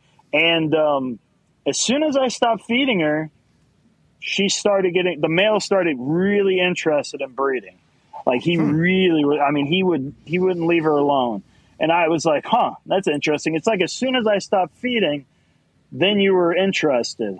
So I thought that was kind of interesting. But I've seen Savu pythons breed. I mean, Gary Schifino I think he just got ovulations from some of his Savu pythons. I don't know if this would be that traditional year that most people would get them, but I mean, they'll be pretty late clutches, What was the time frame between when you stopped feeding to when you noticed the males had interest? I mean, it was within 3 weeks. I noticed it was like 3 weeks. It's almost like because I was feeding about every 5 to 7 days. I was feeding them something, rather it was a big, small meal, something like that. But I was trying to keep it consistent, so there was that consistency there. And then as soon as I stopped, that's when I noticed the breeding going on, Right. But like I said, I didn't have that intense of a winter, and so my room didn't really get all that cold. And all the pythons I had the roughest time with this time of year were my Australian ones. So that kind of makes me wonder, well, maybe Nick having better success with Australian stuff, maybe his way. Like I said, and I'm not saying. Like I said, this whole conversation for me has been, it's just not black and white. I think there's just more to it. Yeah. And I think it's individual too, certain animals and, some animals will just be better breeders too. I think that's, even if they're same condition, one female just might be a more reliable female. Because here's an example is I got 3 female white lips, all the same size. They're all sisters, all in the same area, set up the same and everything. And one female breeds for me, so far pretty well. The female underneath her, I've seen males lock with her, but she's also tried to kill a few males. She has a reputation to her. I've had to beat a couple. I had to beat her off a few males a few times, but then the female underneath her has been bred, but I remember Ryan saying something, and I think Lisa said it too, and I think it's what makes the white-lipped pythons really interesting is they almost seem to enjoy the female. It's almost like a protection thing. Like I noticed when I went into that tub, like their laybox tub, he would come straight out, look at me. He wouldn't bite. I'm sure if I got closer, he would have, but he would come straight out, look at me, and just, that pose, that white lip pose they give you before they're probably going to light you up. So, and then as soon as they were done, wanted nothing to do with each other. They were willing to bite each other too. When they were done with each other, wanted nothing to do with each other. But then my one pair, they would breed, but they just didn't have that chemistry that one female had. What could that change if maybe I tried right now? Like right now, I'm not really trying. But if I tried now, would that trigger something? I don't know.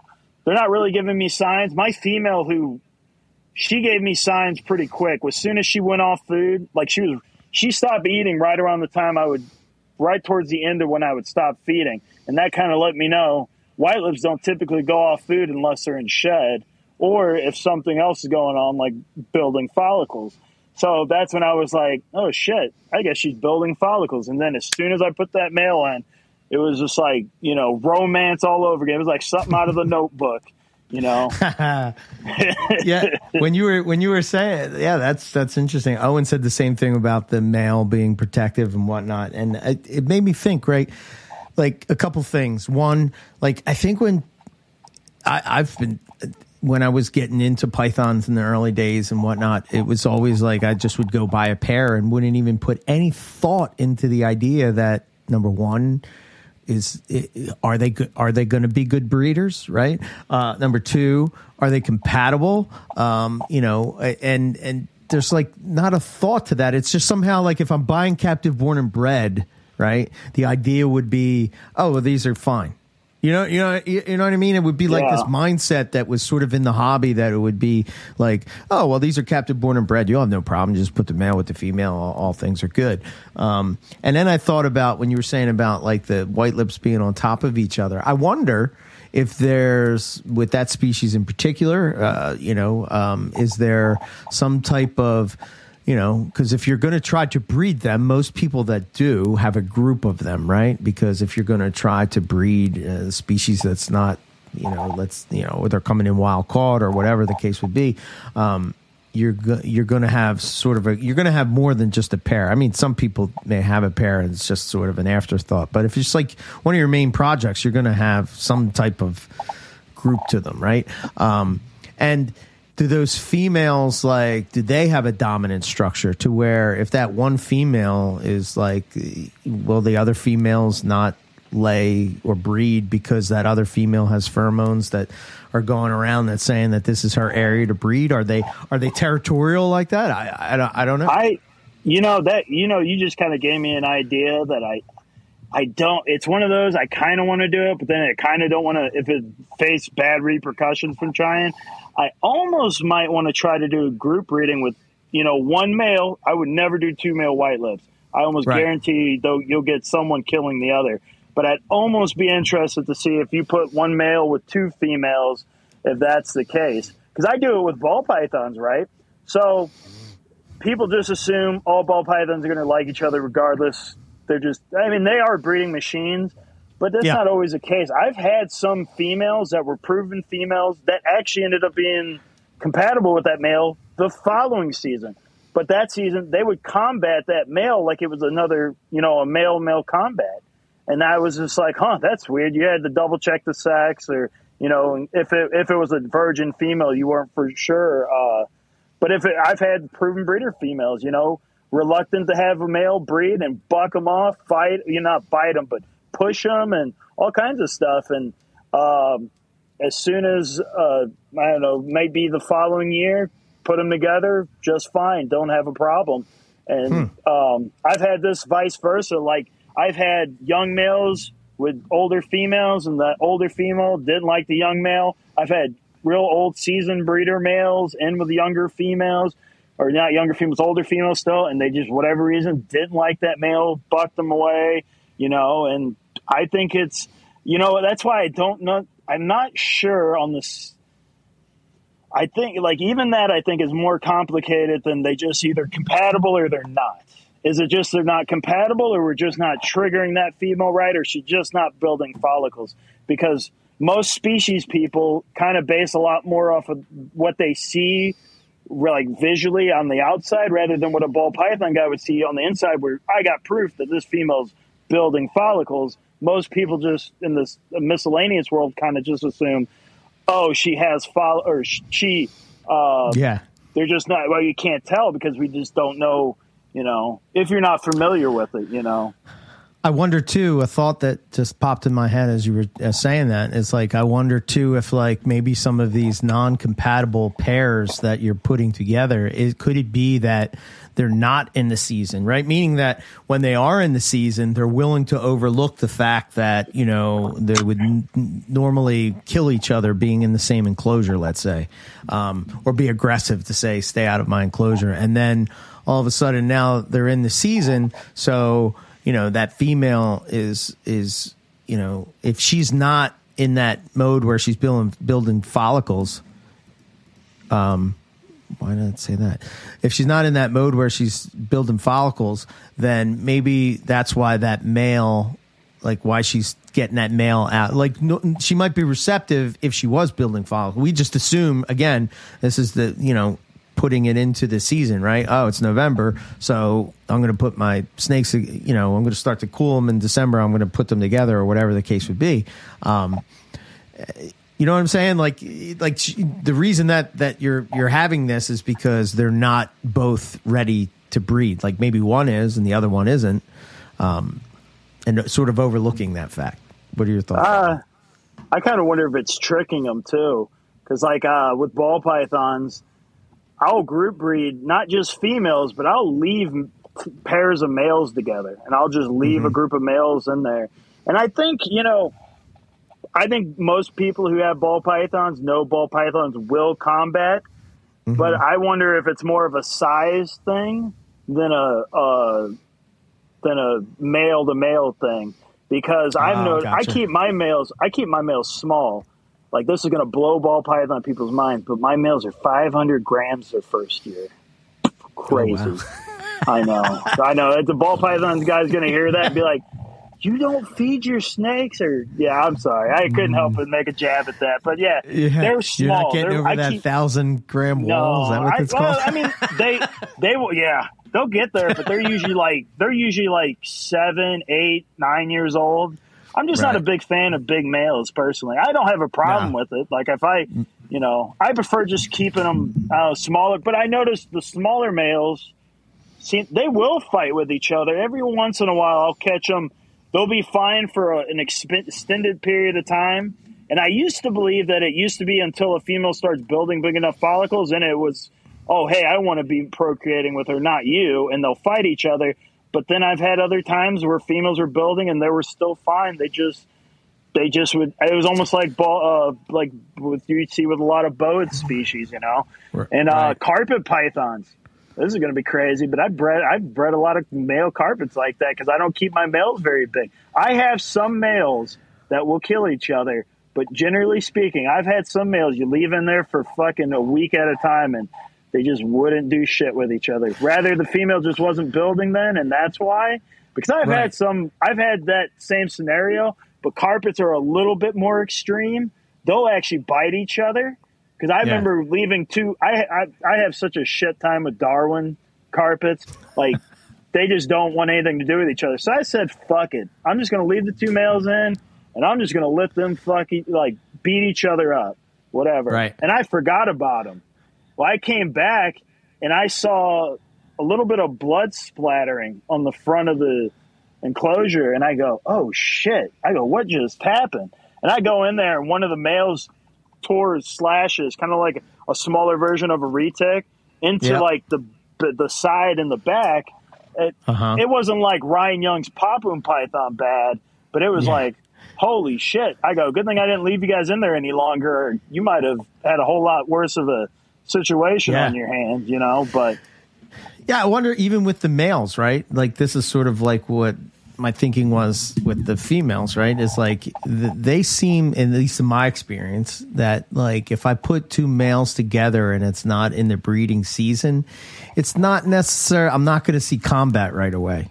It's not like they have to be in that mode of breeding. So I think there was a paper that was done on short tails where the female ovulated because she smelled I think that's how it went. She could smell the pheromones from the male, which sort of pushed the female into ovulating. I don't know if you ever saw that paper or whatever, but it's more or less saying like, I think that there's probably, because we can't smell it or we don't have a reaction to it or whatever the case would be, are we picking up on those cues that maybe those snakes? Oh, I mean, you hear about it in mammals and stuff too. Like there's sounds that mammals will make to each other that we humans, our ears just can't pick up. I'm sure there's snakes probably aren't making sounds, but they're making. I'm sure there's certain communicating that they're making some sense or something, or pheromones are releasing. That, and let the female know or let the male. Send me that paper, because honestly, I don't think I heard about the male having much to do with it, but that's interesting. I don't think I heard of that one. So that's pretty interesting. If the male, I just always assume the female, she just went when she went, and the male was just always willing and able, like any other male. That's just what I would have assumed. And this was in captivity, so I don't know. Obviously, that plays a factor in it too. But right. I want to say I don't know if it was. I forget who wrote the paper, but yeah, I'll send it to you. It was interesting nonetheless. But yeah, I don't know. I don't know if Rob's there still, or yeah. I'm sorry. No. Yeah, I would assume it's Bernardo's lab, but I don't know. Yeah, you guys have been going. You're good. Oh, okay. I thought maybe you stepped away for a minute or something. But do you remember that paper, Rob? Do you? I do not. I remember things in that vein, which is why I say it's probably Bernardo's lab. But okay. I don't remember that one in particular. Okay. I have it somewhere in one of my files somewhere. So, yeah, I don't know. You have any thoughts, Rob, on the whole idea? Oh, go ahead. Well, I'll let Rob talk, because I got another topic. This one might be maybe a bit more controversial topic, but I want to hear if Rob has anything else to throw, because it's a little off topic, but it still has to do with the breeding aspect of it. No, I'm game to hear it. Let's go. Good. Okay. Let's do it. So, and I've heard rumblings about this. Don't know. Someone said there was a paper. Haven't seen it. So can't quote it. Can't say anything about it. But I have seen, and it was mentioned in David Tracy's Invisible Ark book. I think, too, there might be something to say about too stimulated. And what I mean by that is too much environmental enrichment. Now, let me say this, because I know the first thing most people are going to say, but they still breed in the wild. But when you got a population that might be 10,000, 20,000, I'm sure 10 to 15% of that will breed. I'm not saying that, I'm not trying to, I don't want to make it sound like I'm going to bash big enclosure keepers or nothing. It's not even big enclosures. I think it's too much enrichment. And I'm talking Dave and Tracy made a statement in their book. I remember a while ago how, and I feel bad talking about this because it sounds like I'm condoning this, but I don't want to. I just think it's just something to talk about, and maybe someone can, give me more information. But I remember Dave talking about back in when he worked at zoos, which I would assume would have been maybe the 70s and 80s. I believe he was talking about. It would have been in the early 80s, because I think late 80s and 90s is when zoos start picking up and doing larger and more naturalistic enclosures or bigger enclosures. But they said back in the day, when it was a bit more basic, they would get a lot more breeding out of animals compared to nowadays, where that's not, but it's not their concern, obviously. Now, back in the 80s, it was breed everything as much as possible. Now it's, we want these animals to just live a good long life in an enriched, environment. So I wonder, could that play a role in if we give these animals, and I say this as in probably most of us, especially for breeders, probably aren't keeping in big naturalistic, like all kinds of enrichment and stuff enclosures. We're probably keeping fairly basic or really basic, depending on the species. So I think that might be something to think about for people. And like I said, do you want to be a breeder, make some sort of income? And would it matter? I don't know. Do you just want to have an animal in a nice naturalistic, and if it breeds, you're not going to lose sleep over it or whatnot? I don't know. I kind of wonder if that, because I've heard someone say something about too much stimuli causing less reproductive events, and could that be too? And like I said, I don't know the paper. I don't know if that was an animal that was never given stimuli and then given stimuli and still trying to breed, or but who knows? Wild caught animals, a lot of people had success in minimal enclosures. I don't know the ratio if they kept them in more naturalistic enclosures, if it would have been different. But that was another, I don't know, I just thought it was interesting. It was just something I heard a rumbling about. You know, it was basically whenever this whole ball python, you know, bioactive people were fighting, I was hearing rumblings of something about that. And I thought it was kind of interesting. And then I remember Dave talking about it in his book, or The Invisible Ark, talking about how he noticed a dramatic shift, you know, in breeding of animals. And he's primarily talking like cats, big cats, and, you know, stuff like that. So. You have any thoughts on that, Rob? I don't know. I'd have to put some thoughts together, I think, before I would really jump out on a limb on that. Yeah, I mean, I don't know, like, what would be causing, I guess the question I would ask is, like, why would overstimulate, like, is it stress? Is that the thought? Like, if you're given too much enrichment, it's stress? The only thing I can think about or equate this to something is somebody who's, I don't mean to anthropomorphize this and make this sound weird, but the only way I can equate this is when you're talking about like a person with stimuli being something like interest, hobbies. When you have a bunch of hobbies and a bunch of interests, or you're trying to do something where you're busy constantly, your mind's always stimulated. You may not be thinking about procreation, sex, all that often, but I know plenty of people who, like I said, this is anecdotal. This is just stuff I've seen, but it kind of has some merit, I think.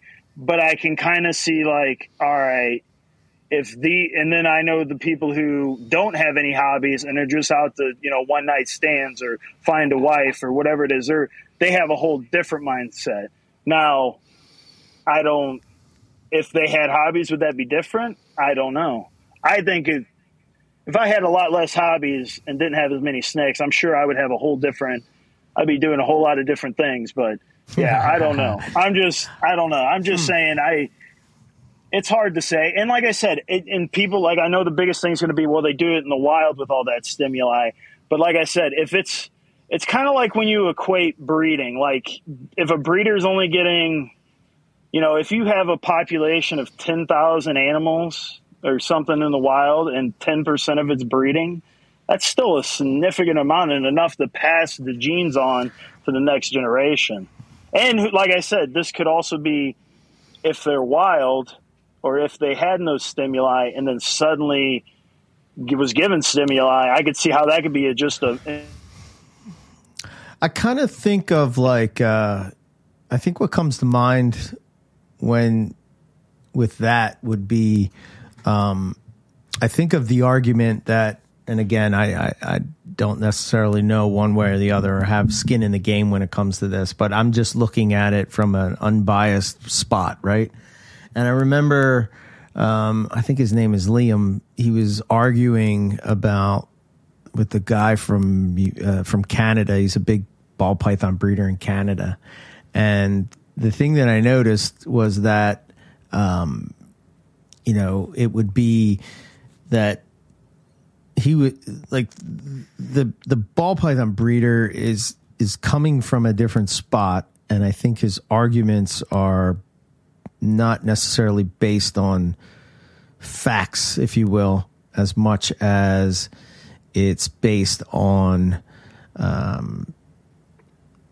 you know, what he like, you know, I think to the whole point of the show, right, is that there's so many situations that that we don't understand that are at play, and we sort of go to the ones that we're either familiar with or that we think is the case, and we just sort of say, oh, well, that's sort of how it's always been done. And he was arguing back with actual facts and data, not, you know, and the other guy wasn't. So it just makes me think, like, is that a breeder trying to justify the fact that their breeding in a certain way. I just wish that if that was the case, that they would just be more honest and just say, hey, I'm breeding. I'm a breeder. This is how we breed, you know? I don't know. Yeah, the one thing that jumps out to me is actually, as you talk through that, it reminded me of Pro Exotics back nearly 20 years ago. We had a bunch of Gila monsters and beaded lizards, and our best success with them was breeding them in Rubbermaid totes in Iraq. Robin had gotten the cool idea, and it indeed looked cool, to set them up like monitors, where we're putting them in the 4 foot to 6 foot horse troughs that are 2 to 3 feet deep, and putting in, maybe those were even, probably 3 foot, and filling them 2 foot deep with hard packed soil. Okay. And it looked really cool, and they did fine. Maybe the dirt wasn't the perfect mix. It was probably a little too clayey relative to what we'd actually want. But the point was that the production and our accessibility to that production was way worse than if they were just in 90-quart tubs. And part of that, maybe part of the point, right, is just the accessibility, and maybe this is overriding and maybe it's more dramatic in species like leopard geckos or Gila monsters, where rather than being persuasive, it's more important that the male basically be able to dominate. That's certainly with leopard geckos, right? It's not a question of persuasion, it's a question of domination. Right. And it either goes or doesn't. And if there's no obstacles, and it's just the two of them, in a cage fight, then that's a lot. The male is situated to win a lot more so than if you put a pair of leopard geckos in a 6 foot vivarium, it's probably a lot more difficult for him to dominate. Gotcha. And maybe that's some of what we were seeing with the Gila monsters. So I don't know I don't know what that means, right, in the context of voids necessarily, but certainly with the Gilas, it was undeniably true that, like, the one that looked beautiful and seemed to make sense and would suit the aesthetic, at least more so, was demonstrably less successful than just having them on sandy chips in a Rubbermaid tote. Right. Well, sorry about that, guys. I lost you. Everyone got staticky, and I was real chickmunk voice and I'm like, oh my god, something's happening. But, so I heard a little bit of your stance, Eric, and then I heard a little bit of Rob's. But I'm not sure. Like I said, I'm not trying to justify what that ball python breeder was trying to. I know exactly what you were talking about. That was frenzy, wasn't it? Yeah. Yeah, and I don't mean to. Yeah, it's not I don't mean to sound like that guy. No. I'm not saying that at all. Yeah. I just think that sometimes, when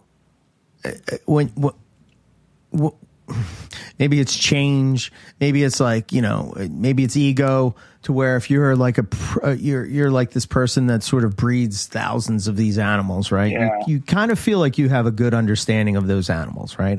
Whether you do or you don't, I'm going to say that you have to be somewhat knowledgeable about them if you have that many snakes. And then some kid comes along and sort of says, oh, well, here's a paper that says blah, blah, blah. And it's like, now these two groups fight, but they're just coming at it from two different spots. And when you're not, I just hate when people debate and they don't use data or facts to debate their side. It's feelings or it's, exactly. It can't be feelings, man.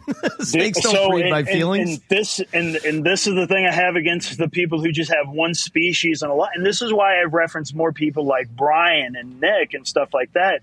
And it's kind of one of those, if your formula works with one species, that's fine. But if your formula works with a wide range of species, you probably are on to something. And you're successful with them. Like those guys do something, and they're successful with not just ball pythons, but a bunch of different stuff. Could that still be the same with those guys? I don't know. I don't know. That's as far as I'll just say I don't know. Yeah. I don't know if they'd have that same success unless they tried it. But the one thing I wanted to throw out there with the procreation and stuff like that, with the bigger and more enrichment and stuff, is because I don't know if it still equates with reptiles, but I'm fairly certain with mammals it's still considered a type of enrichment. procreation is. It still stimulates you in the same way other things would, but I don't know if it still equates to reptiles. But if it does, it would kind of almost make sense if you gave them, like I said, this is if you're wanting to breed them. But if you gave them options.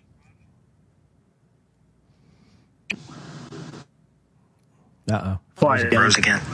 Oh, am I there? Hello? Yeah. Okay. Sorry about that. You're echoing now. Oh. Swap headphones. Or I'm echoing. Nah. My headphone died. I apologize. But no worries. Like I was saying, though, type of an enrichment, could that be it just sounds bad overall saying it out loud, but is it just too many options that's causing them to not want to do it? I don't know. Yeah. I get what you're saying. It's like, is it, if you have a snake that's coming from, say, life in Iraq, right? Let's say a ball python that's in the rack, and then you're taking it and you're putting in this environment that's, has all this, enrichment, let's say. Is that going to stress that animal out? Who knows? I don't know. I don't know, I think he did. Feeling what maybe. I think he did. I think he said, I do believe he did say they had it hard. It was a ratio. It was a certain ratio could adjust to the better enclosures, and the others they panicked. They just didn't know how to adjust to all that enrichment at once, over stimuli type of deal. From what I remember, it's been a while. So.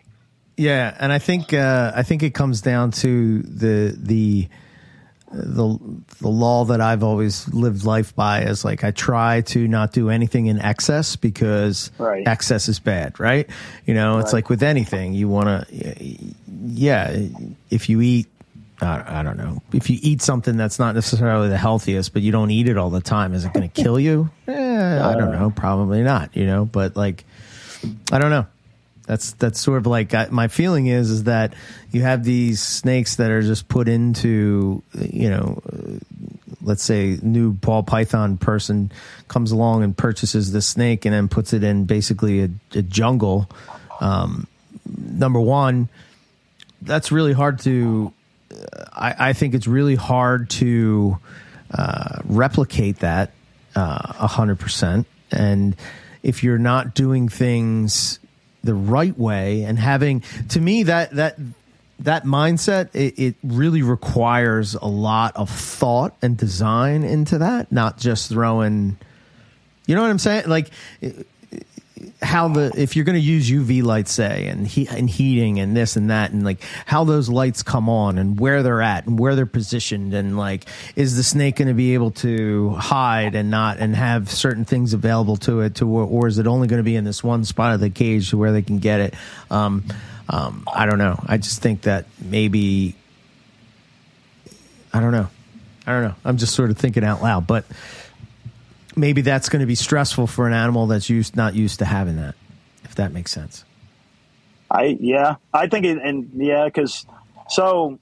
and I think it was something along the lines too, is like, I remember Ryan saying something about this. I had this conversation with him and I go, if you, especially like him being an ambient guy, and when I get this new building, I plan on doing ambient, because I don't want to have to buy a ton of thermostats. Is why I decided just to stick with ambient, because how thermostats can be. That can ridiculous how many I would need to get, and I honestly just hate setting up thermostats too. I'm so, I don't know, I'm horrible with technology, and some of those herp stats, man, just have to be a pain in the ass. Yeah. I just want on and off. That's all I want. And then a temperature adjustment. But anyways, like ambient, if you're not going to have a huge enclosure, then you're probably going to want to do, well, you don't have to do, but it's probably more recommended to do ambient, because now they're forcing a less space. It's kind of like what I remember Ryan would say this a lot with the chondros and stuff, is people would put them in these 4x2x2 enclosures, but I have a heat panel or a heat panel over nearly half the enclosure, and it'd be way too hot. So the animal's only using most of the time using half of that enclosure, compared to like his might be half the size, but he's doing ambient, so the animal will utilize it more. But and if you did the opposite and gave it a bigger enclosure, that's going to be harder to keep an ambient temperature in that enclosure than having good hot spots and more fluctuation in temperatures and letting the animal kind of choose it. Right. I'll be able to experiment with this in the coming years because I plan on putting some retics in some decent size enclosures. So I'm gonna experiment with this because try it out, I guess. Yeah, why not? For sure. I think probably the other to the point I was making earlier is kind of to finish that thought was sort of as you were talking, it sort of popped into my head. It's like I'm not saying that animal that's coming in and is stressed by that overstimulation as they're put in this enclosure, but like maybe it's a gradual thing that you add in. Yeah. Maybe it's like you to your point. It's not like it's too much to take in all at one time. So it's like it's a gradual thing. As far as the, you made a comment earlier about doing multiple species. I think that's why, Owen doesn't give himself enough credit, right? Because he's not only breeding pythons, but he's also breeding colubrids. And some of the colubrids are difficult to breed or whatever. And how is he, it fascinates me of how he's able to manage that in a room. I don't know. To me, that's like really being in tune with your room and what's going on and whatnot. But see, he would be a guest to have on. Actually, man, Rob would probably know more about this since he does a lot of the Candoya and stuff, a lot of the small lizard eating species, and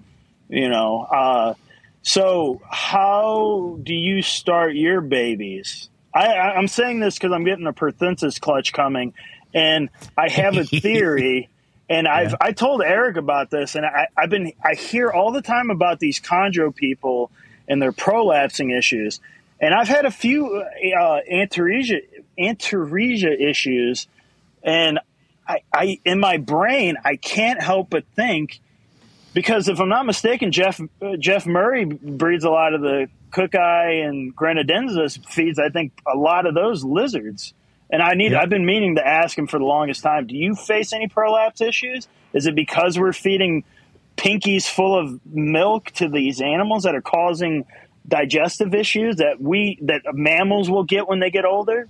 And is that what we're kind of seeing in the pythons that are eating animals they would never eat in the wild? And I don't know. You got me on this topic when you start talking about other species, and that's something that's really been on my mind here these last few months. I would say it's really been eating at me, and Rob would probably be the most, qualified. Sure. Yeah, I think there's probably something to that, certainly. So the qualifiers I would give is, if you can have something that'll take a readily available domestic rodent, that's great.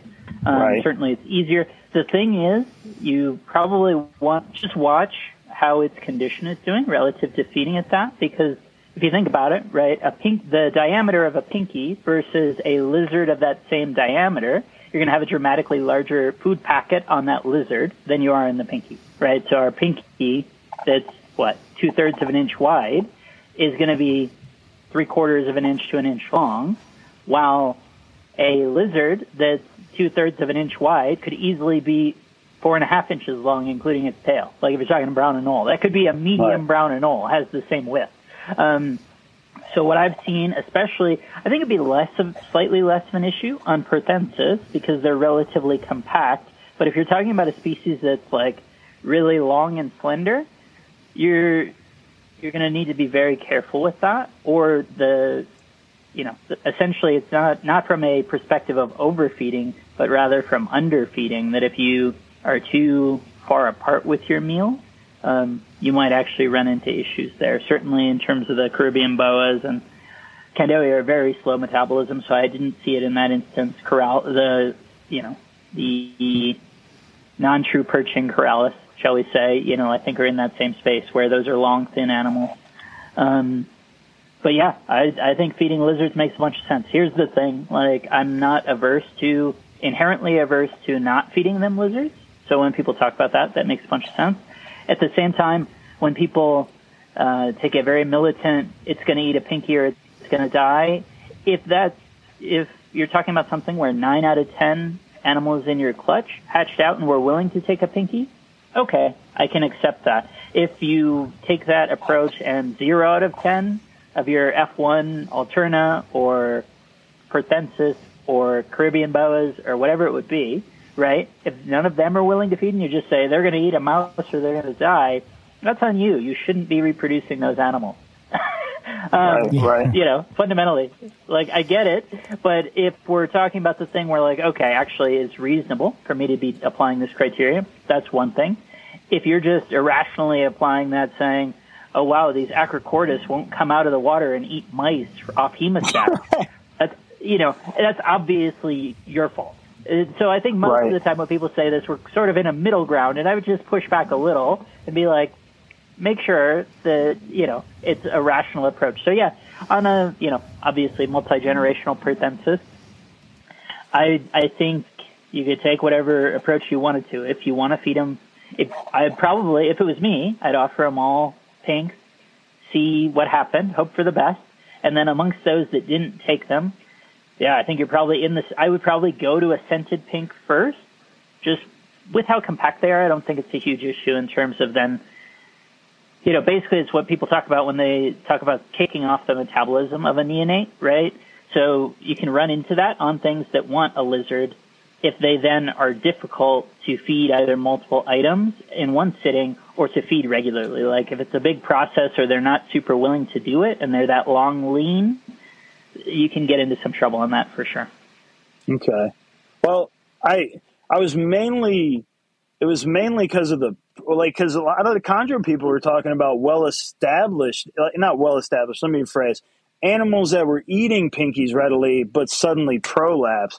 Would you say that was because they're feeding pinkies, or would you say, hey, maybe if we start feeding lizards, we might, or do you know people who feed lizards that still run into prolapsing issues? Because I generally am curious. I know you can get, they've talked about hydration, but Jesus Christ, dude, I've seen some of these chondro guys put water bowls that fill up 90% of the tub they're in. And I'm like, if this thing's too stupid to drink out of the water, or it's just not getting hydrated at all, it doesn't make sense to me that it's hydration that's causing the prolapse. To me, it sounds more like a dietary problem. And to me, milk would be the only thing I could think of in a pinky, unless you're starving those pinkies to drain whatever milk out of them. But that's the only thing in my mind I'm thinking of. So I'm even talking about animals that are eating pinkies, but still prolapse. Like, almost a quarter or a whole clutch or something.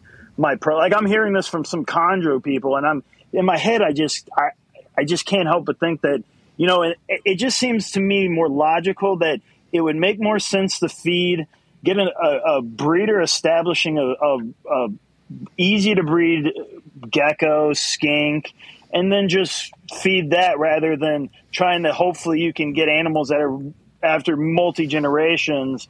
It just seemed easier to me. I know you have to deal with the whole viral thing as far as like more viruses can pass back and forth between lizards and, snakes compared to rodent or mammals and reptiles. But still, I just think it almost seems like it'd just be easier in my mind to just establish a group of one of those compared to, and like I said, I was just curious if you thought maybe that's what that prolapsing is from, is just feeding pinkies compared to if we did lizards or something instead. Yeah, I don't know. I haven't thought about it in that context. I would say, to me, the prolapse stuff just means something's off, right? In the sense of, right? It could be hydration. It could be their physicality, right? Their movement, their structure, the size of the item relative to their own body.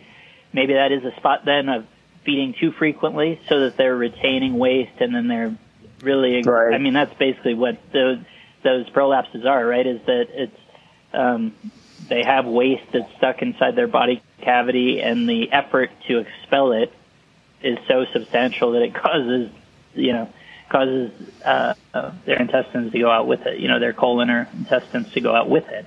And I think that's why, people talk about it as dehydration, and that would probably be, to your point, we're talking about like the clinical to subclinical levels of dehydration. Not that it doesn't have water, but yeah, I mean, I've seen chondros drink for sure, and I've also seen them not, and I've seen scrubs drink, and I've seen them not. You know, and kind of maybe that's even individuals, but yeah, if that was a systemic problem where like the entire clutch did that, or even a quarter of the clutch, that's concerning for sure. It's not something I've run into either with chondros or really anything else. I don't think. Maybe it's just chondro people complaining then, because like I said, I just hear it and I'm just like, man, I've never just wanted to get a species just to say, hey guys, maybe we should just try something different than, you know, I just feel like the hobby and this is another problem I have with people who just specialize in one species, is they just apply one thing to it when something else could have saved that animal or, you know, got it to establish better than if you just had your ball python mindset or whatever, you know, retic mindset or whatever it is, common species wise.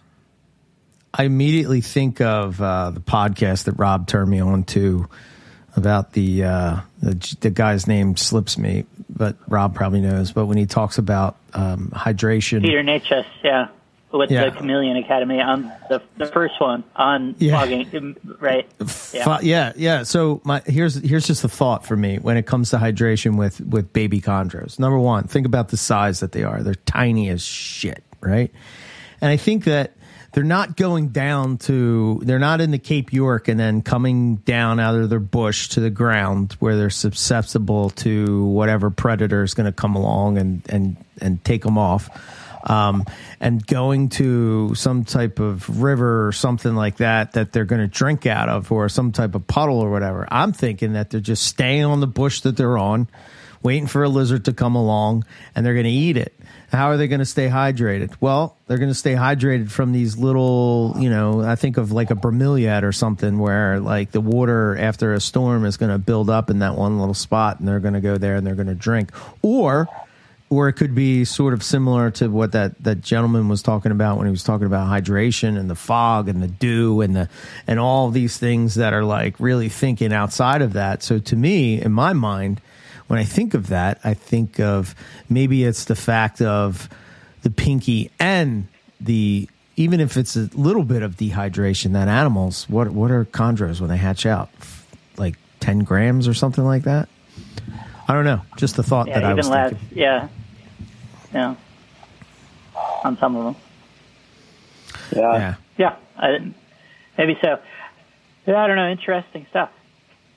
Yeah. Sorry about the off topic, but it's just been on my mind, and I don't know.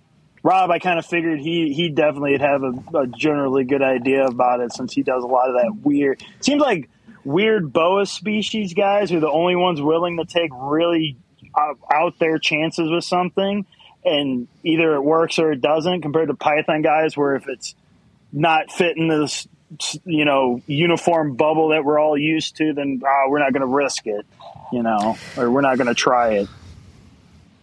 Yeah. And I mean weird boa people. Like I'm talking like I'm not talking like boa constrictor and stuff like that. Those guys are still they're almost ball python mindset as well, but I'm generally talking about like a lot of your Corallus and, you know, stuff like that, weird stuff. West Indian boas and stuff like that. Stuff like that. Yeah, probably because they want to establish them in captivity. Right. You know, Rob says this all the time. He talks about like, you know, some of these, you know, like Puerto Rican boas and all this. There's no financial gain in it at all. Like, what's the gain? You know, you have to give them away, right? Or Jamaican boa or any of that. Like, what's the gain? I think it's just people that are just really passionate about the species. Yeah, just don't want to see something go away. That's why I had those Sri Lankans. You can't sell them. You have them, and you're grateful to have something that used to be a part of the hobby, but then just got forgotten because of, you know, certain reasons. So probably because you can't sell them. right. You know, yeah. Well, I'm talking even way before that. Before they were like, I mean, back in the 80s and stuff, when they weren't as, you know, I don't know when they got put under the red list or anything, but I'm sure they made it sound like they sold them back in the 80s. That's why I heard it was either berms or Indian pythons they had, and it was like a mixture of those back in the good old before the berm morse picked up.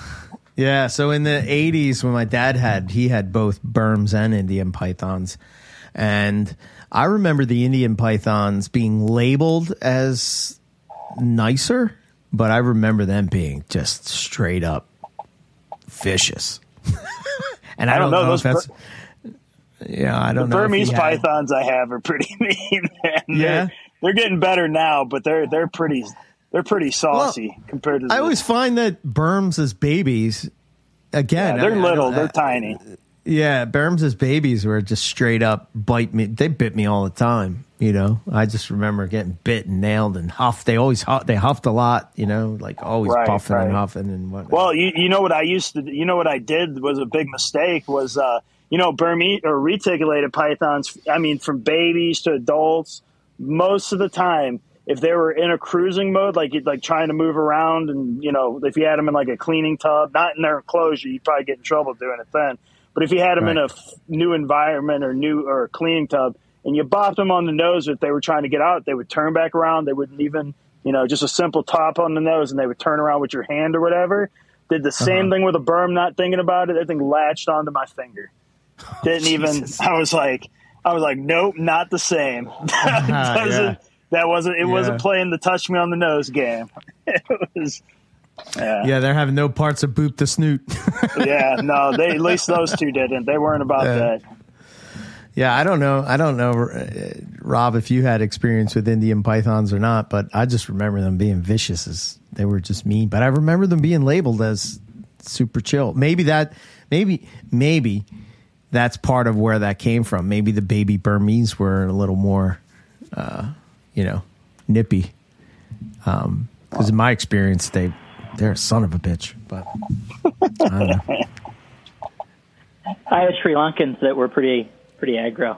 I've never had Indians. I've seen them, and they were, probably not too dissimilar from berms, kind of across the board in terms of temperament, both small and big. Yeah, it seems like once the snakes get bigger, they seem to chill out because it's almost like they know that, if need be, maybe they can get rid of you quickly. Right. I see. I think the more unpredictable one, though, are the rock pythons. I had my buddy he keeps my bigger pair of rock pythons, and he just got latched onto by the female a week ago or something, just right on the wrist. He just, I don't remember what he said he did. I don't know if he startled her or what, but she ended up latching onto his wrist. And, I was just like, damn, that's never fun. No. Yeah. Yeah. I remember buying them, and I think I was talking about this the other day. And I was saying we were at Keith's place, and I was sort of talking about when I bought my African rock pythons. I just remember Rob's face looking at me going like, what are you doing, man? Being supportive, but at the same time being like, I will say, though, after I got back from South Africa, I started seeing a lot more different localities of Nederlandses, and holy shit, man, I couldn't believe the variation that some places out there have. It's pretty impressive. You get some that look very Angolan-like, some that are, if they're further they don't really live on the Cape, but the ones the further south they're able to go, they nearly dark black or brown, and then you got some that are, there's some island Nederlandses I saw that were like yellow and orange. I was like, holy shit. Wow. I was like, that's wild. And it's always when you just get to see them and you can't have them, and that's when I see the most pictures of them. Oh, yeah, 100%. It's like with carpet pythons, like with a lot of Morellian or Australian species in general. You see a lot of these badass carpets, and you go, son of a bitch. I'm about to get off of some of these Facebook groups that from Australia that they send me on, and they go, damn, that's cool. And they're from Australia, and you're just like, okay, it's not like you don't say that's cool, but it's like rub it in the wound type of deal. Yeah, you can't have it. Yeah, 100%. Or you can't even offer them something. You can't just say, man, I'll trade you. Nothing. Just son of a bitch. Yep. Right. Nope. Oh, man. All right. Well, we're at 2.5 hours. I always love talking Python, so I can go on forever, but I got work tomorrow. Yep, So, me too. We'll have to do it again, man. It was good chatting. That was great. Lots of questions, not lots of answers, but that's good, man. Right. Just hopefully people give people something to chew on and think about, and I don't know. So where can people find you, William, if they want to get in touch with you? You can find me on Facebook, Instagram, TJW Exotics. You can on my website at tjwexotics.com. Ugh, I can't talk. And just anywhere there. Cool. Rob, anything you want to throw out there before we jump off? No, I think I'm good. Super fun. Hope Owen feels better. Yep. Yeah. So, all right. That will wrap it up for us. And until next time, thanks for listening to Morelia Python Radio. Good night.